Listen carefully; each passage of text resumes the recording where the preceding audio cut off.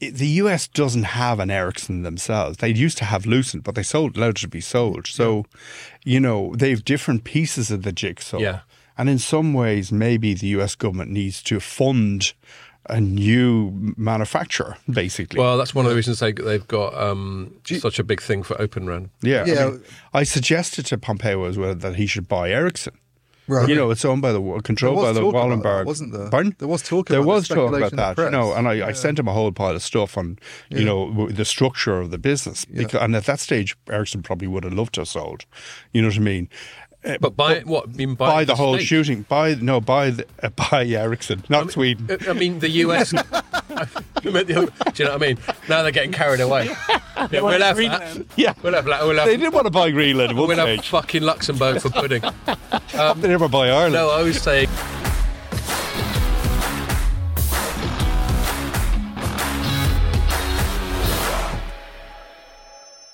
Hello and welcome to another telecoms.com podcast, recorded a bit sooner than the previous one than we normally do, because we've got a very special guest who's Denis O'Brien, who's just flown in. We're not saying from where, but he's just flown in especially for this. So thank you very much. And Denis, I'm not even going to try. I'm going to let him introduce himself because he's involved in so much stuff that I wouldn't do it justice. But before we get back to Denis and introducing him properly, we've also got to say that it's got a special appearance from Ian as well, which is why he's wearing that very snazzy jacket. You're blending into the wall. Am I? Yeah. Oh, yeah. He's God, like I hadn't even thought he's about like the he's colour like of a the jacket. podcast chameleon. I thought he dressed up for me. Oh, there we go. As you can see, I made a massive effort. Yeah, you did. Yeah. I've got a shirt on. What do you want, blood? And Ian's coming in because it's his birthday. It is. So happy birthday, mate. Thank you very much. And it's not just any old birthday, is it? Tell us. No, it's a big 5-0. The Hawaii. Yeah. Book 'em down. Yeah.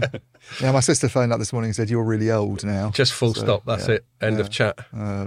So And you went, what? Who's this? So the reason I've got this on is partly because obviously Denis is on, so we should look smart for our important that's guests. right. Only my best Metallica t-shirt for Denis. There's a restaurant called Rules in Covent Yeah, Garden. I've been there. They don't allow you in with that jacket, I don't think. I so. see. They always say that, but they always They do. probably would, but yeah. Well, you go to Rules all the time, do you, Pierre? No, I've been to restaurants with like jackets. Oh, I see. It's full of people without jackets. But I mean, you might as well not take any chances, isn't it? Yeah. So happy birthday. Thank you Cheers, very much. cheers, mate. Thank happy you. birthday. Thank you. Cheers. Thanks, Denis. Thank you. Cheers. Nice to meet you. Nice to meet you. And I've got to say, we've kind of done a full swap. Dennis brought in some beers and some other stuff, which I'll get to in a sec. And these are tins from, they're called Live Beer from the Moore Beer Company. I'm drinking Illumination Best Bitter, 4.3%. Ian, what are you on? More Resonance Citra Golden Pale. Yeah, and you quite fancy that. And we've reciprocally donated the perennial Hazy Jane to Dennis. Lovely. Yeah, is that all right? Is that Very slipping nice. down? Lovely. Slipping down nicely. Cool. Okay. And then, the only other thing I'll say, actually, as a lead-in to link all these things together is Dennis very generously brought Ian a birthday present. You did? Should we show it? Yeah. So It's a very nice bottle of wine. very nice bottle of wine. There we are. Can you see it on the thing, right? Mm-hmm. Lovely. And he wasn't sure whose birthday it was, so I got a consolation prize as well, which looks like an equally awesome bottle I should have of said it was my birthday.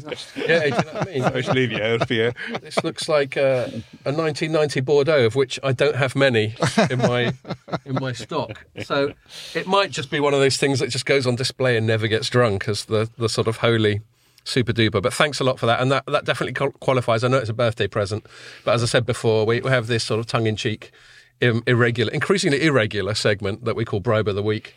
And that definitely qualifies as a quality Bribe of the Week. So nice one on that one. So look, I'll stop faffing. You haven't got anything to add, have you, Pierre?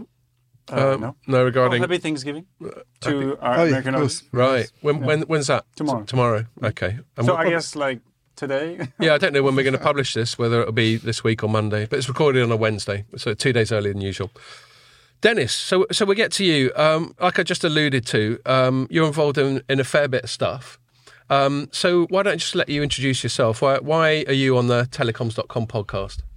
I suppose, because I've been in the telecoms business for 30 years.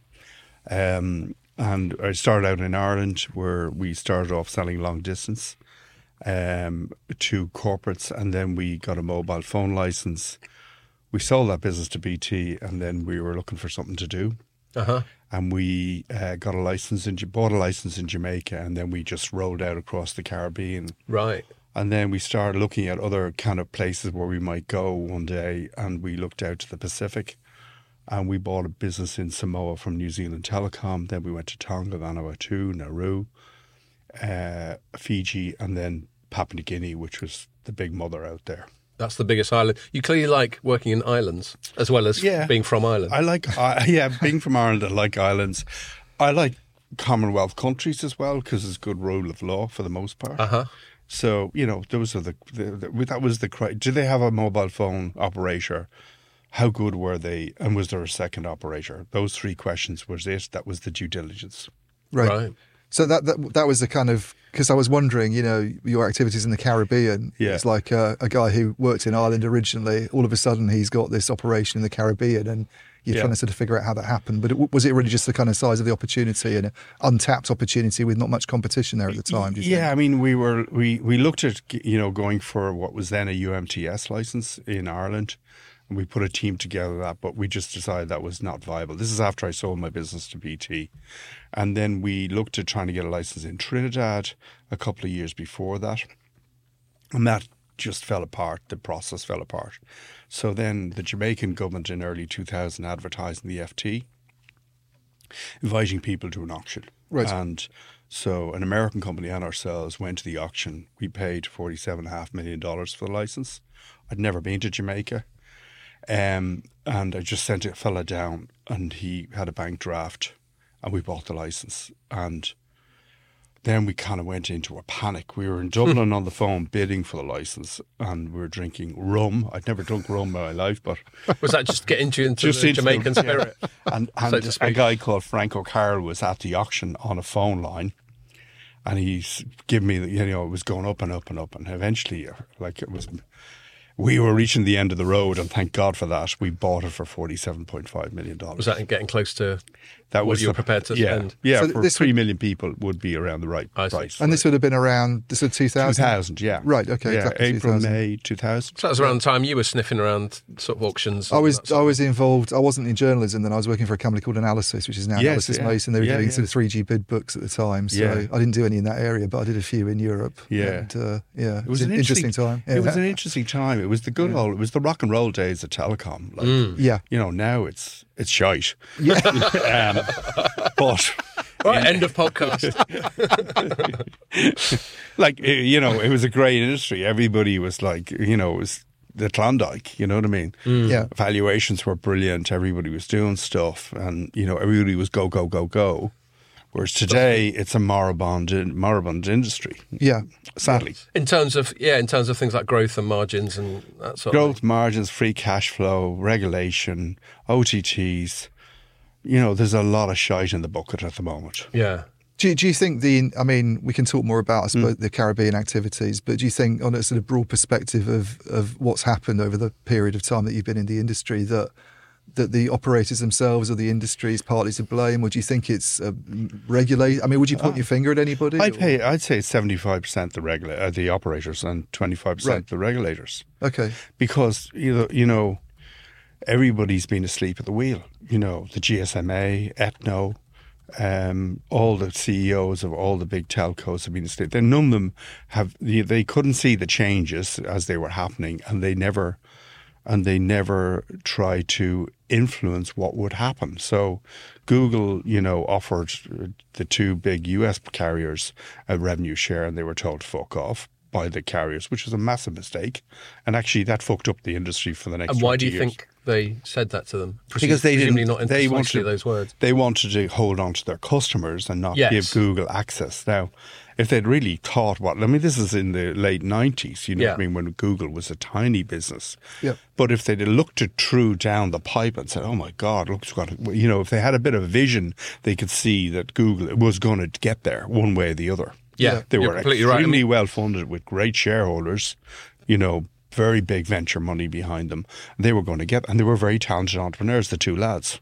So one of the things that makes me think of, and I don't contest your analysis situation at all, and I think it was even slightly apparent then, but certainly in hindsight, was the telcos had this very wall garden, protect our space, sort of protectionist thing going on. And I suppose you can understand to a certain degree any business venture, and you would obviously know far more about this than I would, having never embarked on a business venture in my life. So it's no great compliment to you, is it? You're always thinking about the trade-offs. You're thinking about the deal. Mm-hmm. And it strikes me that they could only think about it in a pessimistic way. There was only downside of sharing anything at all. And maybe they had some hubris and arrogance about how much control they had and would continue to have. But they wouldn't have been given up much to give access to their customers in reality. They were going to earn revenue, a revenue share from Google on the advertising. Now, if you look what happened in the last week, Apple, which was an absolutely seismic thing that came out of the DOJ hearings, is that they have admitted now that they've been paying Google 36% of the revenue of all advertising generated by iPhone users. Yeah. Like, that's a startling admission. In fact, that's the most important thing that has happened in the last 5 years, as far as I'm we didn't concerned. even cover it. So I'm ashamed. I only caught wind of this, actually today. No, it was all accidentally. It was all low-key, I see. subterranean. So note to self, write this up tomorrow. So Apple was trying to develop its own search engine, apparently. And then Google basically came along. And it does. I mean, it has Safari and stuff. Some money. Yeah. But, so you buy a phone now from Apple for 800, 900 quid, $1,000. Yeah. Any advertising that you look on the phone, they're getting 36%. And that must stick in their throat big time as well. It is an extraordinary business model. And it kind of, we haven't got a fair share, but it blows up all their arguments. Like, it torches all their arguments on fair share. The size of the revenue. The fact they wouldn't revenue share, Facebook don't revenue share, OTTs don't revenue share because they're greedy fucks, okay? But at the end of the day, they do a revenue share. They've just had to admit it. So they're when they choose to. When they choose to. Now they've started in Korea as well. Yep. They've had to do a revenue share there. Well, Netflix do, because they have to. Effectively, it's a revenue share because they're putting money into the network. They have to put money into network costs. So the dike is broken. Like, it's like the dam busters. I don't know if you've seen the movie. Next thing, boom. There's a deluge as such. Yeah. What do you reckon the dam's broken when it comes to the fair share? Their arguments, yeah. Okay, I'll come back to that. Sorry, Ian, you were going to ask. I was just going to say, I mean, do you think it's too late to do anything now? It's almost because it makes the situation that the telecom operators are in sound fairly bleak in a way. That things have almost gone too far now to possibly correct the balance of power that's shifted so much. Oh no, I think we are on the cusp of massive change here. Right.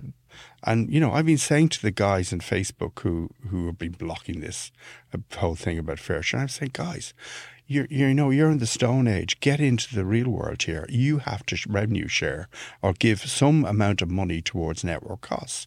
I said, why would I keep building out network capacity, which is, we have to put up 25%, 30% more capacity in our networks every year, for just to carry OTTs. 70% of our terabits or throughput on our network is OTT revenue or OTT operators traffic. Okay, so the world is about to change. Like, okay, Etno did a brutal job with the European Commission with Breton, a shocking job. Then they didn't persuade BEREC either to really, they couldn't persuade the regulators as well. So, okay, it was put into abeyance into the cold storage, but thank God it's in cold storage. But it's going to come out, and it's going to come out stronger, and the arguments will be better marshalled.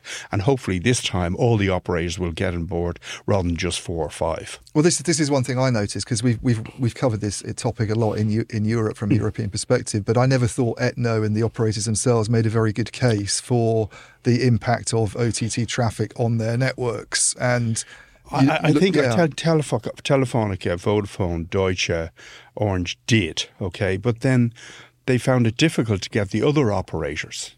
And if you've got 4 or 5 big tech companies, they can be much more organised than trying to get 170 mobile operators in Europe. Yeah.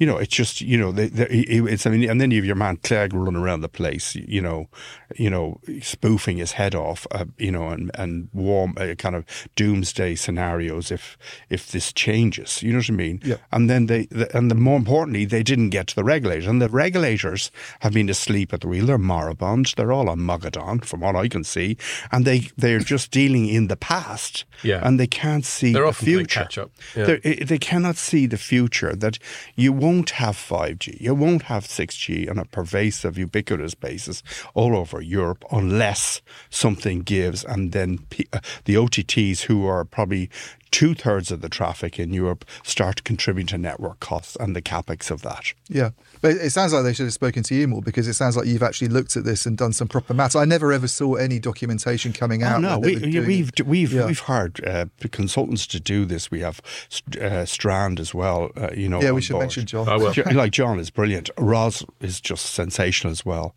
And they've been helping us with the hard data as such. But at the end of the day, the European telcos have done it, because all the CEOs they're not getting their bonus on this. Whereas if I was on the board of a European telco, I'd be saying, CEO, get this, and I will give you an extra 10% on your bonus. But they don't think like owners. And, the telecoms business is bollocksed everywhere, because there's low returns on capital employed, 2-3%, capex at 18 to 20%. And there's then the shortness of the technology life cycle. So 3G, 4G, 5G, 6G. Now they're talking about 6G. Yeah. And, if Europe wants to move forward, they need 5G everywhere. But the operators just can't afford to do it. There's 4 operators in every country. Even in Luxembourg, there's 4. I mean, think of that. In the name of Jesus, that's mental. Okay. And then all the regulators and the commission saying, you can't merge, you can't do this. But, in reality, if you have 2 mobile operators and they're knocking the shit out of each other, that's better than 4 under capexing the market. Yeah. I mean, is that potentially a better way of solving it? That we have this mishmash? It's both. Because nobody wants, okay, you talk to your granny and say to her, Granny, you should buy shares, put it in your pension in telecoms companies. And she's going to ask you a couple of questions, which would be common sense, is what returns are they getting? Are they growing? Yep. 0. Yeah. Yeah.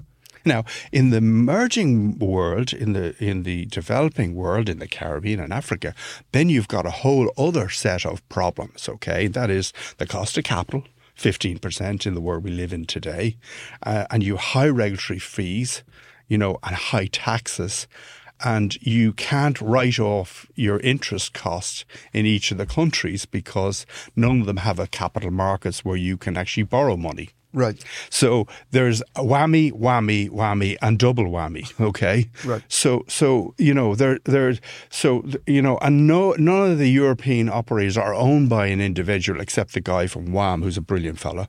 Can't remember his name, but the rest of them are owned by basically big corporates, big PLCs. So they don't think like owners. Okay. So. Yeah.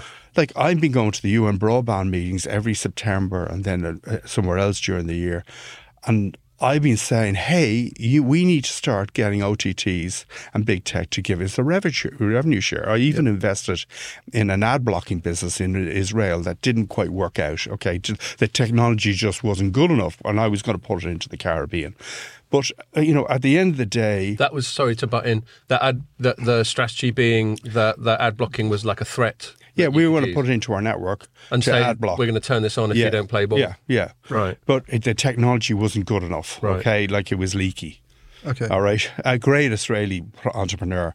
But at the end of the day, like, now you have everybody beating the drum, okay? Well, lots of really quality people. Jose Maria Palete, the woman in Vodafone, the CEO of Orange. But they need another 120 of them to start really beating the drum. And they've been lazy fucks. They should have got out of bed earlier and spent an hour on this every day for the last year. And then we wouldn't have this thing where Thierry Breton had to park it for the next commission. Yeah, so it's the mid-2020s. Yeah, it's going to go to 2025. So, I want to... definitely, before we move on to other stuff that you're interested in, I reckon we should fully thrash out this fair contribution thing. And as you said, you work with John and Roslyn at Strand Consult, and it was through John and Roslyn that we got introduced to you. So they get a shout out most pods, which saddens me because it's going to just boost John's ego even more. But here you go, John. Here's another. Posh and Becks of telecoms. Yeah, the Posh and Becks of telecoms. There we go. But yeah, they introduced us to you, so I'm grateful to them for that. And I know you get involved with them. And so I'm kind of slightly primed on the fair contribution argument, not just because we've written about it, but because I've argued the toss with John and Roslyn before. In fact, we've had them both on the pod earlier on this year. Roslyn right at the start of the year. And I've got some devil's advocate positions that are to push against your arguments in favour of fair contribution, if that's all right. And you seem like an ideal person to test them on. I recently wrote in a story, actually. Strand Consult got a nod on that. My headline last week was US moves to make big tech contribute to broadband network costs. And this is a bipartisan bill in the States that you might be aware of. Broadband. Yeah. And then I said at the bottom, I gave a nod to Strand Consult and extracted some of, this was from one of their research notes, extracted some of that. And this sums up some of my devil's advocate positions. So I'm just going to read myself here and then encourage you to respond to them. I said, well, we defer to Strand Consult's expertise on the matter of the difficulty faced by the USF, that universal fund in the States. We don't follow the logic that it falls on perceived beneficiaries of the internet to solve this problem. The US government repeatedly demonstrates it can access apparently limitless funds for other strategic projects. And in this case, the, quote, market-based principle, close quote, seems to simply be a new tax. And then the other point, and then I'll shut up and let you respond. As I said, it also remains disputed how much direct cost on network companies can be attributed to content providers. Surely the capex associated with rolling out fixed networks is flat and unaffected by subsequent traffic volume. So those are the 2 points. If there's an investment crisis within telecoms, why does it necessarily fall on big tech to resolve it as opposed to the state or other interested parties? And secondly, how much can we? And you've already alluded to the fact that you think you can, but how can we prove that there's direct cost generated by carrying all this traffic? Okay, let's take the first one. Well, first of all, why has the United States government put all this money into broadband? It's because there's a deficiency there of investment. Yeah. Because, Verizon, AT&T, T-Mobile don't have the capex available to go everywhere. So now they've basically subsidized all these smaller operators that have come into the market to provide broadband. That could be fixed wireless on 5G or using other spectrum, but also rolling fibre out. So the government had to do that because the other guys just couldn't afford to do it. And if you look at, the scale of America with 340 million people, you can see why the last 70 or 80 million is a problem, okay? And then you have, the Navajo Nation that people can't afford broadband where the government is subsidizing, people by $34 a month for that, okay? So that's the first thing. The second thing is that Netflix can smell in a network where they can go high def. So they will pull the bandwidth and make it bigger, their demands, by actually making the consumer a high def user. Okay. So if you look at the amount of terabits going through the networks in these new networks, for example, it's going up by 25 to 30%. That costs money to the operator to keep building that capacity. So that's what if you could just expand on that a little bit, because Ian and I have often argued the toss about this. I figure you roll out some fibre. Yeah. And there's a hell of a lot of ceiling on the capacity of that fibre that Some you roll out. Some of it is wireless, though. A lot of it is wireless. A lot of these new rural broadband networks that have been subsidised, they're agnostic. The government are giving them money either for wireless or for actually laying fibre in the ground. Okay, so it's a way to surge the market is using FWA. Okay, but do you concede my assertion that if you're talking about fibre alone, I totally take your point about FWA, anything wireless. If you're talking about fibre alone, there is enough capacity innate in the fibre rollout such that Netflix going high def, you should still be comfortably accommodated by that fibre? Not necessarily, because then, people have underestimated how to scale their networks. They have to go back and scale them up another time, and they probably will then underestimate it again, and they'll have to do it again and again and again. And that's the nature of this, where we're going.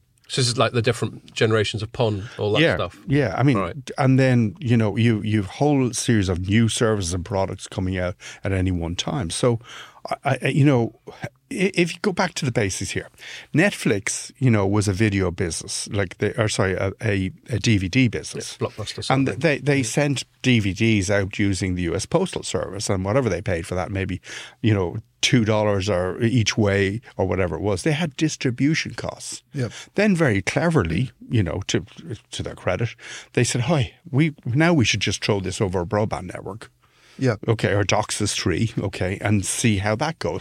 And suddenly it transformed the business, okay? Now, they had distribution costs. Now they have no distribution. Yeah, fair enough. So in the server name... bills. But? Server. But server, you can buy a server for Dell, for 50 grand. You know what I mean? It's not, or 100 grand or a million, whatever scale you want. Yep. But it's cheap. Yeah. In reality, okay. Posting millions. I guess the other, you must have heard this in conversations you've had with regulators, because the other sort of devil's advocate point that would be made is, having the consumers already paid for this connectivity, they've paid those delivery fees and aren't the through their subscription, and then from but it was an unlimited pipe. Now the pipe is they're drawing much more capacity and need more capacity and greater speeds. But could that be fixed with a pricing change by the operators themselves? But why should the consumer pay more at the end of the day? I mean, most cable TVs or fibre companies try to get inflation like 3-4% a year. Yep. Okay, but that's never going to cover their costs in terms of the increased bandwidth and the capacity. But why should Netflix have free distribution? I mean, this is the best business model anybody has ever seen. Like Google, Facebook, none of them pay any distribution cost to anybody. But furthermore, okay, if you take Africa, okay, Facebook's revenues come out of Africa directly from the buyer of the advertising. They don't go through an office or a branch office in Nairobi, or any city they don't pay local taxes, they don't pay corporations taxes. It goes straight out of there to a data center in Ireland, okay? Right. So the whole of Africa is being defrauded, in my mind, okay? Because we have 50 data centers in Ireland that are doing Google, Meta, TikTok, everybody, okay, handling their revenues. And they don't contribute any money, any taxation dollars whatsoever to Africa. Now, this is the second wave of colonialism. Right. That's an interesting part. Presumably you've seen some of that in the Caribbean. Yeah, region. But, in the Caribbean, if you just take Haiti alone, okay, yep, where Meta generates, millions of dollars in advertising, okay, people buy it directly, okay. The health service for 11 million people has a budget of $230 million, okay. Right. They don't get any revenue or taxes from Meta or Google or anybody else. But the same could be in Malawi, Burundi, Mali, any of those countries, okay? They pull all the revenue directly out of there to a tax benefited place, frank the deal in a data centre, because 50 data centres for the size of Ireland, and basically they pay nothing to those countries for their health service or education. So, the last big thing that happened to Africa was the Millennium Debt Campaign, which solved a lot of the problems where governments were overborrowed and they got their borrowings written off effectively, and that money was supposed to go into health and education, okay? So that was the change, the catalyst in the late 90s and early 2000s to change Africa, which Bono did, okay? Yep. And Pettifer and many others. But, now that those countries have kind of reduced their debt to GDP, they're earning nothing out of big tech, because big tech have told them to fuck off. You have the benefit of Facebook in your country, but we're not going to give you any revenues. So Zuckerberg is hiding, okay? I'd love if Zuckerberg was right there, and I'd ask him, how does that work? How is that a good idea? Okay, but the other thing that is happening is that the CEOs of these tech companies were elevated by Obama. Okay. And they suddenly took on, Puffed up and started taking machineries of state, security people, and suddenly if they were coming into a country, the red carpet was going to be thrown out far and wide for them. I'll give you a laugh. There's a guy who drives for me in Dublin when I'm out in the piss, okay? And his name is Paddy. God, that'd be handy, wouldn't it? And I met him about a year ago, and I said, Paddy, how are things? He says, fucking brilliant. And I said, why? He says, I was sent over to London last week to be trained. I said, trained in what? He said the CEO of XYZ was coming to Dublin and I had to make sure the air conditioner was on at 21.5. The water was chilled to this temperature. Prima donna. And the pillow had to be in a certain shape in the car on the way in from the airport. When we stop recording, you tell and when us he who was XYZ around is. in Dublin. I said, and he says, it was fucking brilliant. I got a per diem of 150 quid a day for being over there for the training. Right. So all of these plutocrats basically think they are Obama. And they're completely out of touch with reality. Is the tide turning now then, do you think? I think they're being dismantled. Right. And certainly the Senate hearings. A Standard Oil type thing. Yeah, the Senate hearings have done a lot. And what's that Senator Mark? What's his name?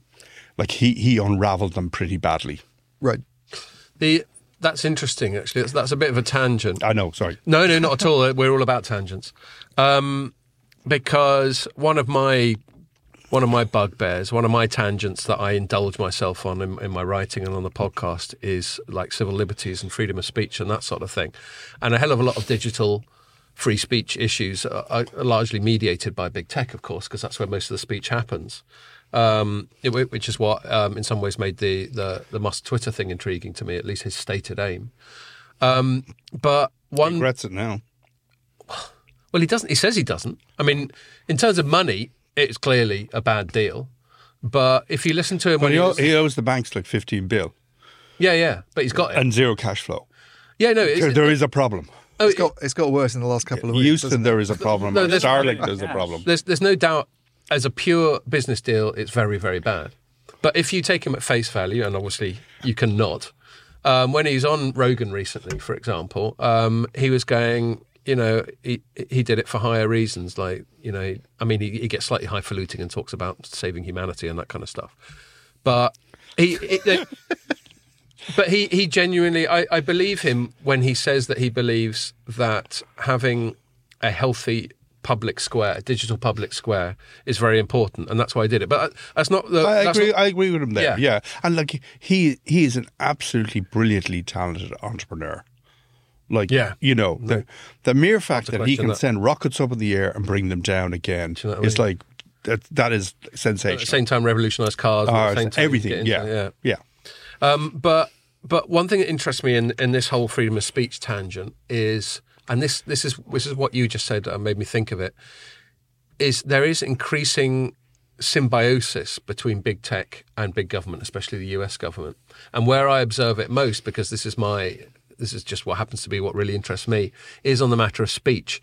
Funnily enough, Musk, there's another Musk reference, he enabled this thing that I wrote up quite extensively called the Twitter files towards the start of this year, where it was quite clear that there was a direct line between American security agencies and people like Facebook and Twitter and so on, telling them what to censor and what not.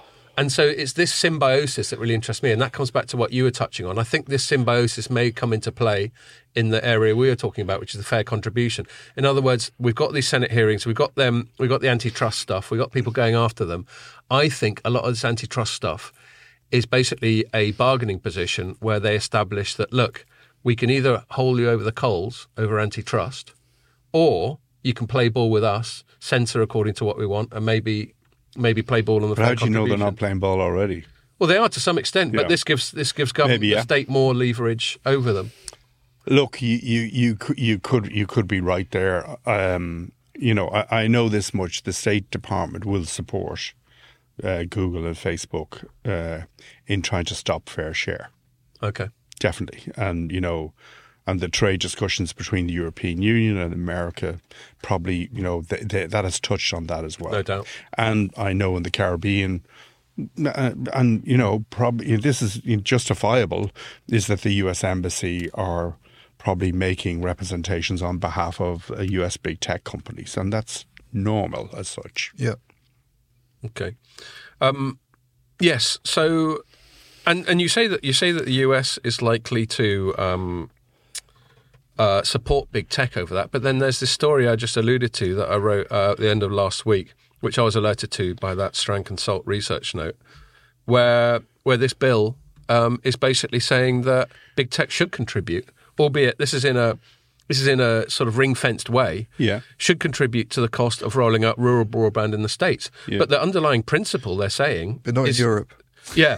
But the underlying principle, what they're saying, or maybe this is just an over-extrapolation on my part, is they're saying that in this case we are in favour of fair contribution. Yeah, but, they may say that, but when it comes to it, what will they agree to? It's very well, always, I agree with you, and then saying, well, I'm not sure I agree with you fully enough to actually give you what you're looking for. But I think this move undermines, if Thierry Breton ever gets his shit together enough to confront the US directly over this, as he seems to, especially with Vestager off joining a bank or whatever, he seems to be... Thank God. Oh, you're not a fan? No. He seems to be... I hope it's a bank somewhere far away. Well, it's the... No, it's the European Investment Bank. It's the... Oh, Jesus, okay. Yeah, well, she hasn't got it yet, but she's in the running for that. But anyway, while she's doing that, Breton seems like the most powerful commissioner. Yeah. And he could go to them. I won't do a shitty French accent. But I think there'll be different versions of fair share in the United States, in Europe, in the Caribbean, and in Africa. So... Are you hopeful that it's coming? Oh, God. Oh, yeah, definitely, yeah. I'm bouncing out of bed in the morning now because I know this is going to happen. And why are you so keen on it? I mean, you've touched on some of the things about the intrinsic... Because it's going to save the industry, but more importantly, it's going to close the digital divide, okay? Where, between 2.5 and 3 billion people don't have access to broadband in the developing world, primarily Africa. Right. And they will never get it, okay? And... it's just going to be an impossibility unless there's going to be fair share. So if you take, Meta is getting $5 ARPU a month out of Africa. Most African operators are probably $5 or $6, so they get the same money. And Google are getting $15 out of Africa, and they're not having to, and they're not paying a penny. Yeah. So this has to change because we're talking about market failure. Otherwise, and we're talking about the telecom sector being uninvestable. Right. It's just a bad, shitty investment. One thing, in a way, it's a good investment because if this is coming, then it's time to get in. You're right. If you believe it, I believe it. Okay, but it's very difficult to get analysts to believe that. Yeah. I wanted to talk a bit about the Caribbean. Yeah. Go ahead, mate. Yeah, that's fine. Well, I think we've done this one. I mean, you were talking, you alluded to you're sort of going into Jamaica and then it moved out from that. I'm guessing in the early years of the century is when you started to go into other countries. I mean, what's the experience been like there, though? Because there's been some challenges, I'm sure, in that area. Yeah, well, the minister in Jamaica, for fiscal reasons, but also probably from competitive reasons, wanted to bring mobile communications. So they got 47.5 million, which was huge. The minister was Minister Paulwell. But then all the other countries and the other islands said, hey, if Jamaica's doing this, we better do it. So St. Lucia, Grenada, Trinidad, Haiti, everybody else started issuing licenses like really quickly, like breakneck speed. So when we arrived into Jamaica, there was 3% penetration. We passed cable and wireless within a couple of months, okay? There was quite a lot of investment in fibre at the time, wasn't there, by Digicel? We did a lot of fibre, but mainly it was towers at the time because it was 2G, then 3G. And we should say, we haven't said it overtly for listeners who aren't familiar with you, that the name of your operations in the Caribbean is Digicel. That's right, yeah. So we were trying to obviously we were getting equipment at that time from Nortel, then we moved to Ericsson, and now we're with ZTE and Huawei, okay. But we had to build out all these countries all in one go. So it was, it was a very fraught period for about 5 or 6, 7 years. And then we expanded that fraughtness into the Pacific Islands where we sent a team out there as well. So, I had started in Ireland in a telecoms business called ESAT, and I just took maybe 80, 100 managers out of there because they all want to come for an adventure, and I just sprinkled them all over the Caribbean. Yeah. Then Caribbean managers took over, and we're basically a Caribbean-run company now. So we just rolled out 2G everywhere, and then we did 3, and then we did 4. Okay, and 5G is 5G. We're not doing it because the Caribbean 9, which is the main the Caribbean operators, have all come together, and we have said to CARICOM and the Caribbean Telecommunications Union, we're not rolling 5G until you do something about fair share. Right. Because there's no business case. It's absolutely central. Like 4G was a shocking business case. Right. 5G is a disaster. What's happened? Because there's been, I mean, we were chatting about this before we came on, but there's been a debt restructuring and there's been some asset divestment at Digicel. Can you talk a bit about the details and what's going to happen there? Very, very simple. We were borrowing money. We invested $5 billion.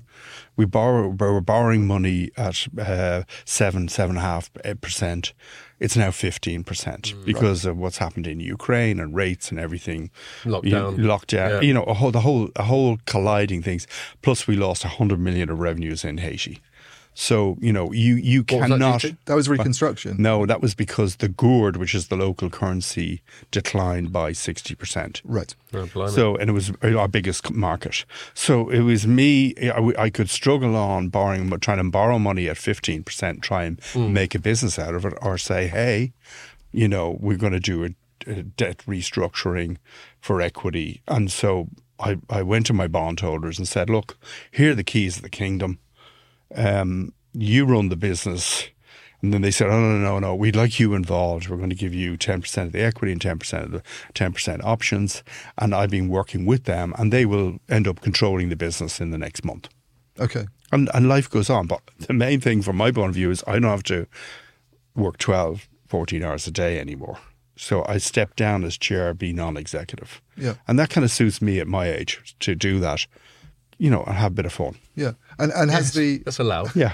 Has I mean the geopolitics, because you mentioned Huawei and ZTE, has that kind of I think that's caused problems at all? That is raising its head. I had one meeting with Pompeo, who's the Secretary of State at the time, before the last election, in the run up to the election, where he was saying to me that we would have to rip out our Huawei equipment, replace it with Western vendors, and Why did he say you had to? Because 5G, they saw 5G coming, and they didn't want Huawei to be the supplier of 5G to us. What was there's a sort of implicit threat in that. Why is he saying you've got to? I mean, you're not operating in the US, are you? No. Well, I explained to him that I'm Irish, but he got that from the accent. But he's sharp, this Pompeo. I think he kind of mistook that he could actually order us to do something that would be a massive cost to us. You're talking about $1 billion probably to change out all our networks from Huawei or ZTE. And I just said I can't do it. Did you notice the Western equipment being, because people talk about that price differential, a lot more expensive anyway? I don't think there's much of a differential now, to be honest with you. But at the time, the problem with the European vendors is they're not good at executing in emerging markets, from my experience. Right. Whereas Huawei are Olympic gold medalists at execution. Yeah. And even in Haiti, where we've been rolling a lot more 4G in this new wave, their warehouse was looted. That didn't stop them rolling out the network. They've been shot at. They attempted kidnapping. All the other run-the-mill things that happen in Haiti every day. That didn't stop them. Huawei just kept going with the rollout. So they just delivered. I'm not in no way. I'm not an anti-Chinese business guy. I just think, look, this is a particular phase the world is going through. There was a bit of a kiss up, between Biden and Lee. They cleaned up San Francisco just for him. They could be on the best of terms in a year's time, but we all have to run our businesses in the meantime. Well, this is something we often talk about on the pod. I've been a little bit. How are you doing for a beer, by the way, Dennis? I'll have another. Thanks. Yeah. It's obviously central to what we do for a living, the whole Huawei thing, especially as it's played out since about 2020. Yeah. And now Posh has a different view on that. Right. Yeah. Okay. Yeah. Well, Roswell. yeah, posh, and with John being Beckham, And and in fact, both of them have. They're strong. no, yeah. So we've gone toe to toe with And I've John, had a debate with especially them about that. on that. Yeah. But and we respect each other's views. I know John's especially hawkish on China. Yeah. And he's got a fairly well developed position on it, which I respect. My counter position, slightly devil's advocate, but slightly heartfelt, is it's twofold really. There hasn't been enough smoking gun evidence of CCP direct sort of hacking into Huawei and ZTE kit for my liking, but it could be there. But if so, why haven't they just published it, and then we wouldn't have to speculate? And then my other one is just more getting drawn into, and this is what I was kind of intrigued by when you were talking about Pompeo, just getting drawn into US hawkish foreign policy and everyone else, them kind of forcing everyone else to play ball. And that kind of annoys me. I understand they've got a geostrategic sort of big game thing where they've decided that China is the new geostrategic antagonist, and they're doing all sorts of things trying to restrict access to chips, stop them getting into quantum computing, anything that they can. It just slightly annoys me when America, in my view, overplays its hand and appears to bully people and say, this is our policy and you better jump on board or else. I think there's bullying on both sides. Okay, Right. It depends whose side you're on. Okay,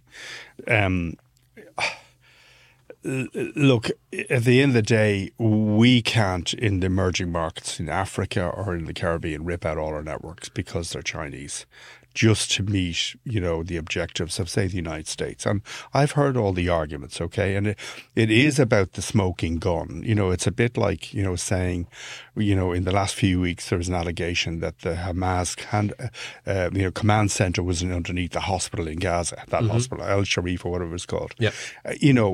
So we have never seen any evidence yet that Chinese networks have been hacked or, they're sending information back to Beijing. Who knows? I don't know. But to be honest with you, I'm a business guy. That's at a different level, okay? Yeah. That's at a geopolitical level. Until you have conversations with Pompeo and he goes... Well, yeah, but I had to explain to him, in the nicest possible way. I'm an Irish business guy. I've invested all this money in the Caribbean and the Pacific Islands. I can't rip out my networks because I can't afford to meet that requirement. Has it sort of gone away then? Because it sounds like you haven't had to. I think it's about to start all over again. More pressure. Yeah, more pressure. Yeah, more pressure. So, look, we will cross that bridge when we have to. Okay. Yeah. So, but in the US, all the operators that bought Huawei equipment have had the government paid for them to rip it out. Yeah. So they'll have to do the same in the Caribbean because we can't afford it. What's the government's position? The Caribbean government's they don't really care. They don't really care. Yeah. They say, they're not concerned about that. It's more like it is in Africa where they just want investment and... the Belt and Road Initiative in Africa and the investment in Africa is a significantly higher level. Right. So I don't think they're going to get the same cooperation in Africa. But, to be fair, in the US, they've now turned their attention. The Biden administration has done some interesting moves in Africa to actually strengthen the engagement. Like even in Kenya, they've just done a trade deal. And then on the other hand, the Kenyan army is going to send a peacekeeping force now to Haiti. So there's lots of trades going on everywhere, every day. Yeah, yeah. Okay. Go on, yeah. I was saying China's been in Africa for a while now. Yeah. Way ahead of the US. Yeah. I went down to South Sudan with a bunch of pals of mine maybe 7 or 8 years ago, and we built a couple of schools, and we came back a year later to make sure the schools were built. And there was a highway. There was a mud road the first year we were there. Right. And next thing there was a highway, a tarmacked highway into the middle of nowhere, all paid by Chinese. That's a big part of Belt and Road is infrastructure, isn't it? Infrastructure, yeah. And if they don't pay, they just take the port. Well, yeah. That was that Sri Lankan port thing, wasn't it? But so does, US, lender or, European lenders, they'll do the same. If the European Investment Bank lend money to an airport to be built in Africa and they don't pay the money back, you know what's going to happen. Such thing as a they free grab lunch. the asset. That's the way of the world. Yeah. You borrow money, you lose your asset if you can't pay them. Well, this gives me a segue. Unless Ian, you had any other more questions on what we were just talking about? I was just sort of what Scott was talking about, this kind of tech war that's going on between China and the US at the moment. It's obviously difficult for business people to try and work out what they're doing in all of that. But do you see it? I mean, how do you see it playing out? And do you think it's realistic for the US to think it can sort of constrain China's ability to do some of these high-end chips and this sort of thing? I think it will change again, and I think there was a rapprochement in the last 10 days by President Xi and Biden in the relationship. Yeah. And, there also is a lot of US companies moving their supply chain and their manufacturing out of China. That has serious implications because if you take, 18 to 25-year-olds in China, 25, 30% of them are unemployed. So, there needs to be more investment, job creation in China, and that is going to be led by Western demand for products. Yeah, as such. So there's a lot of moving parts here. Obviously, if Trump gets back into the White House next year, then things will even change more radically. Yeah. So all sorts of directions. In all sorts of directions. Yeah. So and then the European Union, it's very difficult to get a uniform foreign policy on trade policy within the European Union because there's 4 or 5 countries that are, not agreeing with the other bigger countries in the EU. So everything is kind of fraught, and if you're in a boardroom of a business or writing on the industries that you guys write on, it's moving at a breakneck speed. Gives us something to do, that's for sure. Yeah, it's also very interesting. Yeah, it is. It is very interesting, and you can argue both ways. Yeah. I mean, I haven't been working in telecoms as long as Ian, and this job opportunity came up 9 years ago to be editor of telecoms.com, and prior to that, I was in sort of tech, but I was an analyst dealing more with the smartphone industry. Yeah. So everything to do with networks and stuff was new to me. And, looking back over the last 9 years, I'm so grateful that this happened to be the opportunity that presented itself because I've never been a dull moment, that's for sure. Oh, like it's a thriller. One of the things, we didn't mention is that the US doesn't have an Ericsson themselves. They used to have Lucent, but they allowed it to be sold. So, they have different pieces of the jigsaw. Yeah. And in some ways, maybe the US government needs to fund a new manufacturer, basically. Well, that's one of the reasons they've got such a big thing for Open RAN. Yeah. I suggested to Pompeo as well that he should buy Ericsson.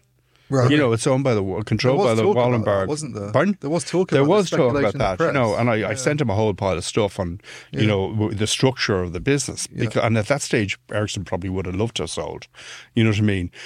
But buy what? Buy the whole shooting. Buy Ericsson, not Sweden. I mean, the US. Do you know what I mean? Now they're getting carried away. We'll have Greenland. They didn't want to buy Greenland. We'll have fucking Luxembourg for pudding. They never buy Ireland. No, I was saying, does the US state buy Ericsson? Yeah. I mean, I'm not aware of that. Or they ring Sequoia up, or they ring KKR up and say, go and buy this, and we'll give you soft money, OPEC money. There was that tie-up between Cisco and Ericsson, wasn't there, at one stage? It didn't really go anywhere, but people were speculating on Cisco buying them at one point, I think. No, yeah. They've effectively been a US company, so... Yeah, well, Ericsson is a kind of national champion for Sweden, but I'm sure, money talks, and, there could have been OPEC money in behind it, and they could have funded venture with the big guys to buy Ericsson, no problem. Then it would have been a US company. Do you think consolidation in that market, because you were saying we used to get from Nortel, there were all these guys at one stage, and now there's 3 big ones. It went too far. It was really bad, in my mind, yeah. Right. And the Chinese hit the ground running like Usain Bolt. And they got so much business so quickly, but they executed well. And then Ericsson just couldn't keep up with them. Yeah. Now Ericsson's a different company and is keeping up and doing really well again. Yeah. And then if you take Nokia, they're behind them. My experience of Nokia has been not so good in the last couple of years because they're doing they've delayed a network upgrade in our business in Papua New Guinea, which I sold to Telstra, and they were involved in the French West Indies doing a joint network upgrade with Iliad and ourselves are sharing a network. It's shambolic. Those are mobile. These are mobile networks. So, right. But Ericsson is a different animal. than it was, and they've kind of learned the hard way how to execute. Yeah. Ekholm seems to have done a decent job. Who? Boya Ekholm, the CEO. Yeah. Yeah, I think their big problem at the moment, because they're both obviously have not had good years financially and they're laying off staff, is this downturn, which almost seems to relate to what you were saying earlier, that we're not going to invest in 5G and 6G unless we can find a way of creating revenue growth from the industry. So it kind of ties back to this whole argument about things like fair share and what. Well, you what see, we do about, it's unsustainable for the industry to keep putting 18 to 20% of capex. Yeah. Into network upgrades and transitioning to new technology all the time. So, everybody's looking at ways at cutting their capex, not spending more money, is reducing their expenditure. Yeah. Which is bad news for us, isn't it? Because It is. we want all the people who advertise on our sites to have tons of money.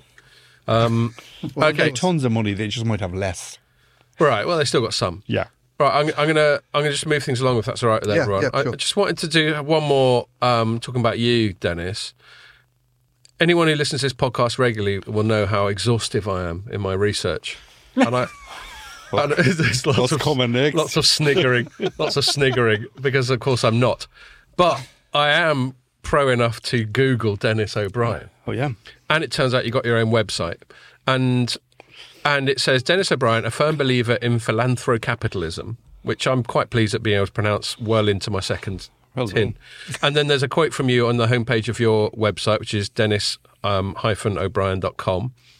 The model of capitalism has to change. If you want to build a sustainable business in an emerging market, you've got to fund impactful community projects, particularly in education. So, Denis, could you just expand on philanthrocapitalism, which is not a word that I hear that often, and to some people would sound almost self-contradictory, but obviously not to you. So just tell us a bit more about that and the context of it. Well, if you invest in poorer countries, it's all very well putting the investment in and employing people and creating a service, but you also earn profits, and you earn pretty good profits, historically particularly.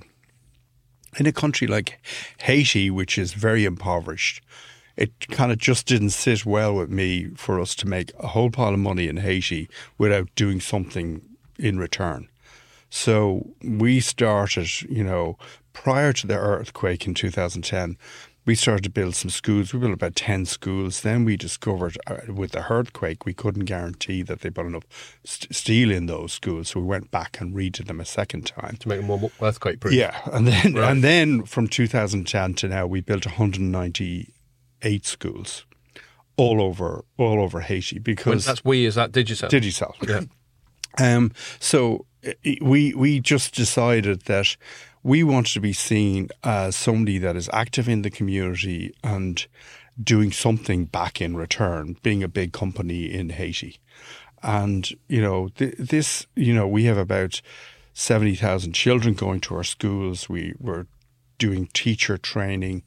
We have a process where the local community, mainly women, apply to us, please build a school. Then we will do an assessment, and then we'll go ahead. If we're happy with the governance that they can run the school, and then the government will put in the teachers, but then we train the teachers. So this is all about metrics and making sure that the children, when they do their state exams, get the best results in the country. Yeah. So it's soup to nuts, basically. And we've done that in Haiti. Oh, that just came up on a podcast the other day, soup to nuts, and they were like, where the fuck does that come from? I don't know either. It's an Americanism. It's sounds good, though. It's apparently all the courses. Is it? Okay. I don't often finish a meal on nuts. I don't know about you. No. But apparently that's where it comes from. You might go nuts after a few, though. Well, there we go. Yeah. Metaphorically. Yeah. Maybe that's what they're referring to. But that's apparently what it is. You start with soup and end in nuts. So that's what we've done blowing smoke up your ass. Now we've Yeah. done No, that was soup really- to nuts. And you don't finish your dinner with mushrooms either, I'm sure. No. Not unless it's a very special dinner. Yeah. But anyway, sorry for butting in. That just suddenly rang a bell. So that's that's what we've done in Haiti, and basically through all of this unrest, people have not really. Okay, we have had lots of staff kidnapped and members of their family kidnapped, but our business has not been attacked, thank God. Right. Have you sort of seen measurable outcomes from that you can sort of point to? all the time, because we have a whole team in our business in Haiti that is monitoring outcomes, monitoring the quality of the education that children are getting, and teacher training on a continuous basis, on a residential basis. Yeah. So it's not about building buildings necessarily, although these buildings are really, like, they're for 600 kids. There's latrines, there's showers, there's a kitchen, there's a whole, the library, there's internet connect. So modern schools. But at the end of the day, you need the teachers to be of a very high standard. And unfortunately, when we started this program, we found that the teachers themselves had been only educated to, say, grade 3 in secondary school. Right. And so, that you then have to upskill the teacher so that they can really do their job properly. And we've been working on that. Has the kind of talent issue been a challenge in terms of just going in and running a network operator in these? Because I know you said you took some people over from, we did from Ireland, and the Caribbean. Trying to find the people there that have the skills to run a business like that is our total management team in Haiti is Haitian, or all of them are Haitians. Right. And they're extraordinary. When President Moise, for example, we have a weekly sales call on Friday at 3, and the CEO came on and said, look, we're going to hit the quarter. And this is like a couple of days after President Moise been murdered in the presidential palace. And I said, JP, I said, just hold it there. You said, look, I'm sorry what has happened, with your president, and you don't need to, think that this call is all about sales when you have other things going on. And, if you can do the quarter, great, but, make sure your staff are safe and, you can run the business. Yeah. Yeah. The thing that interests me about this sort of neologism, this portmanteau of philanthro-capitalism, is at a perhaps superficial or at least binary level, it can feel contradictory because there's philanthropy, fine, and it's, I'm always delighted to hear that people of means enjoy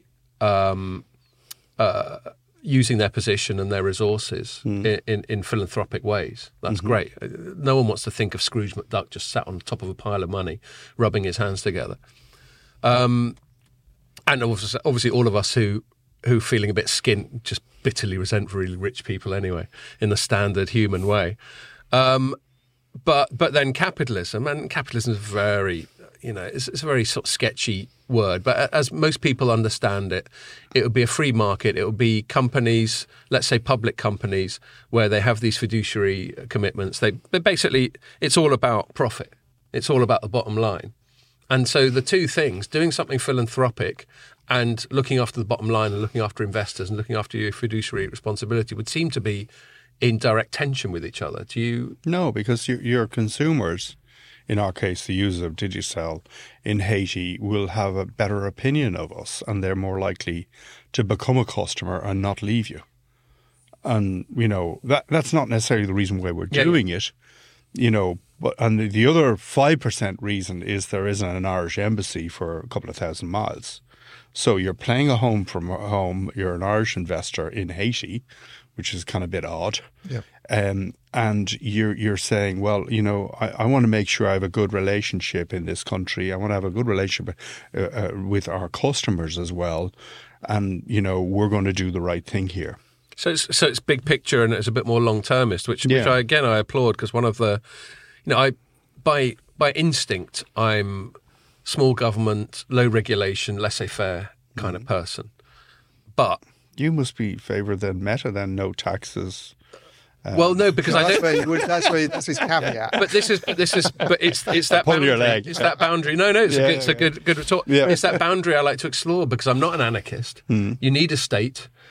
I think you need a social safety net. My daughter has autism, so I'm grateful for anything the state does to help us to help her, all that sort of thing. Obviously, there needs to be some degree of a caring, sharing aspect built into society. So all sensible conversations are if we've got the equilibrium of total socialism or total state control at one end and then total anarchy, no state at all at the other end, sensible conversations are where the dial is somewhere in the middle, isn't it?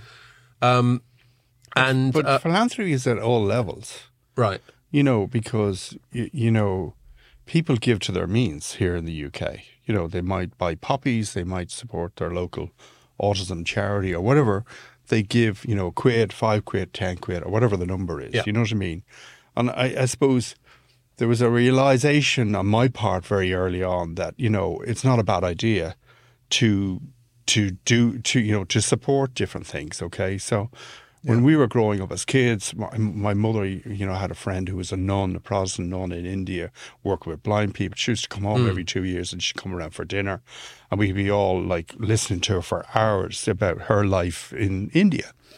And then, there was a priest from Africa, same thing, and basically you kind of get into it, you know what I mean? And you say, okay, I'll give a tenner to something that is important to me. And that is, you feel good about that. Yeah. But also it's impactful because lots of tenors or fivers make up a lot of money that help, a whole layer of other social services in the UK, in Ireland and other countries. Cool. I think the sort of pure capitalism has like unfettered capitalism isn't anything necessarily that any of us here would go along with, because it's not a complete Darwinistic dog-eat-dog type of thing. Talking about the need for the regulators to get involved in the telecom sector, for instance. I mean, philanthro-oligopolies, maybe, that really is a kind of... But you see, you read an annual report, Sally, a load of shite of internet, you read... ESG stuff. The ESG stuff, and we do philanthropy, and then you say, quantify it. No numbers. Exactly. You know what I mean? That's what winds me up. They might be turning over, 10 billion. They give 100 grand to something, you know what I mean? And most of that's spent on glossy brochures to show how much they love. And their PR people spend 20 grand a video.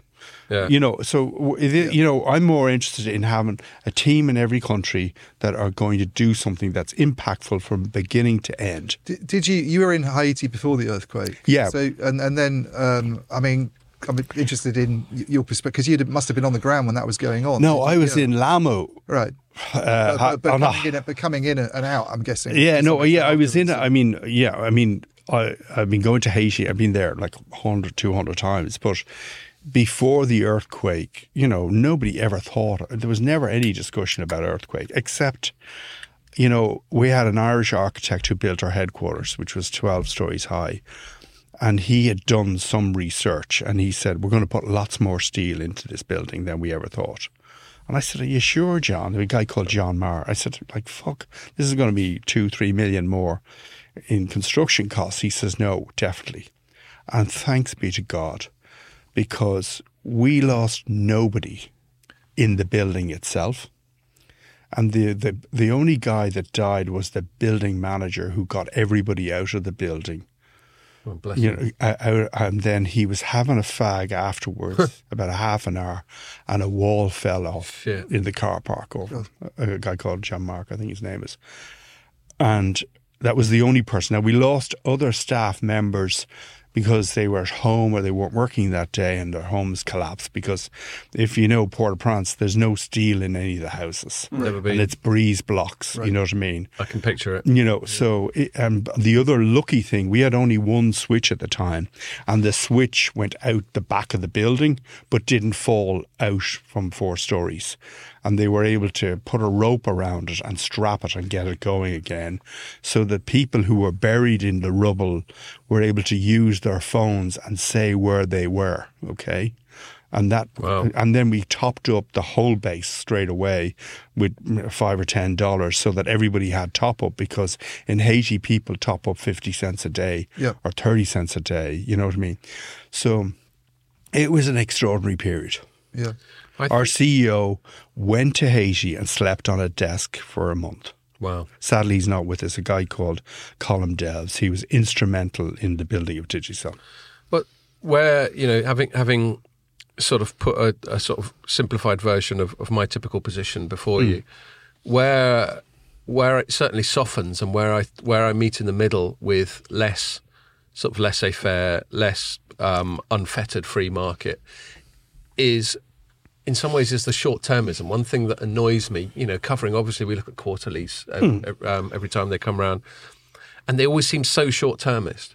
PLCs or listed companies wherever just seem to only care about the next month, the next quarter, the next fiscal year. And sometimes you see this in governments as well. You look at some advantage that systems like the Chinese have over is they can plan decades in advance because they don't bother with the inconveniences of democracy, and they just got one dude calling the shots till he dies by the looks of it. Or the autumn statement, which we just had today, I think. Yeah. And so we've got these cycles both in the public sector and the private sector that are very short-term and very condensed. And that obviously leads to some great inefficiencies and a lack of forward planning and just bigger picture thinking. So that's where I definitely meet in the middle with the stuff that you were talking about. I agree. I agree entirely with you. Analysts just want to know what the next quarter is, and then they want to know what the cash flow is at the end of the year. Yeah, and what growth you had. Yeah, those calls that you have with that we get on from time to time. It's very you just sense that every single analyst on the call is just looking to plug a number into his spreadsheet. Yeah. But also, if you're a CEO, if you say, well, this is what we're going to do in the next 5 years, and you get maybe 60% of things right, you'll get the bollocks chewed off you for the 40 that you didn't deliver. Right, so it's a thankless task. So it's a bit of a thankless task. And now CEOs it's all short-term, and they're trying to get their rewarding their LTIP or their incentives. What's the hardest market you've ever worked in? I mean, maybe not even just telecom, actually, but, other sectors as well. Papua New Guinea. Right, with telecom. Yeah, because there's no roads in Papua New Guinea linking the 3 major cities. Right. Really? Not at all? Not, yeah. How do people get from one to the other? They don't. It's right. It's not they go by plane if you're well off. Right. So or like on a horse or something. Or, horse or whatever, donkey.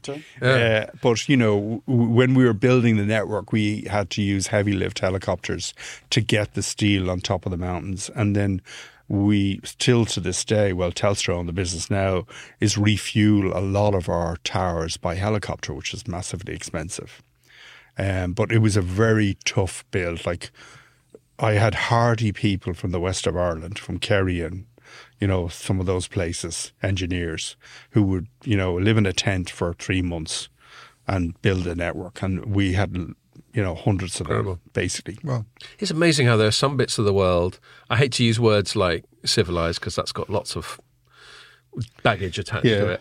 But there are some parts of the world that, in terms of technological development and just development in general, have just sort of got left behind. It's amazing. They have, but once they get 4G, they go mad for it. Yeah, I bet. If we open a 4G site, that bit more grateful in Haiti or PNG, like it's full straight away, and then we have to get more capacity. And are those technology? Is that technology pretty much rolled out across the market you're in now? Or is it still, you can't cover the whole of PNG because it's absolutely massive and very, very distributed as much. When we were rolling out the network, in order to make some sort of a scientific assessment where to build a network, because there's no census, we had to hire a plane and photograph where people were, and then we'd count them. How many people lived in this particular place, and then we say, okay, let's build a tower.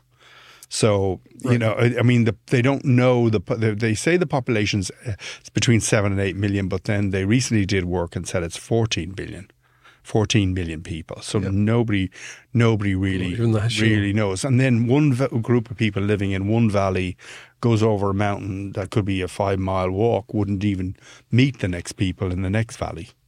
So, it's like the Amazon basin at the turn of the 19th century. Incredible. It's so remote. Just going back to the sort of big tech, applications that run over the networks issue, but in some of these countries, it sounds like big tech hasn't been, because there hasn't been infrastructure there before, they haven't been there. But has that provided opportunities for you to do slightly more innovative things, maybe? Certainly we're in mobile money and, all those kind of services, and we have our own apps as well. Yeah. We have our own OTT apps as well. But, Facebook, TikTok, they come in. They get the customers straight away. You know what I mean? And it's funny, because Meta and Facebook don't contribute for fair share. They don't help in the rollout and the financing of networks to the 2.5 billion that don't have a broadband access. But they're ex-growth, basically. They've completely capped themselves, and unless they go for the next layer of people to cover the whole population in the world today with broadband, they're going nowhere. Yeah. And like Facebook are falling like a knife. But isn't that way in the past? There've been various things. They don't seem to have got anywhere. But I remember writing stories a few years ago about Facebook getting involved in this, that, and the other to do with networks, and then you had Google fucking balloons and stuff. Well, they had the whole tip involvement, didn't they, a few years ago? But drones, I think. Yeah. But they had balloons. They called it Loon. Really? Yeah. It was well named. Very well named. But, and then you had Google Fiber in America. That didn't go anywhere. Yeah. You know. Two questions about it. Sorry to butt in. Just to make it specific, what I'm curious about. There's two questions in it. Did you ever have any direct exposure to that, and what did you think about it at the time? And two, why do you think it hasn't got anywhere? Well, we worked with Loon, believe it or not, in Papua New Guinea. Okay. And because we were on the ground.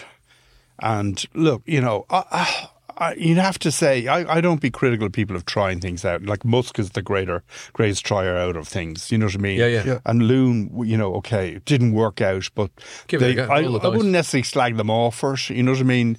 And we you know, you have to experiment. Like I couldn't have a project like Loon, couldn't afford it. You know what I mean? So somebody has to do it. A big part of being an entrepreneur is trying stuff out, presumably. 100%, yeah. Yeah. And that's how everything's going to keep developing. Yeah.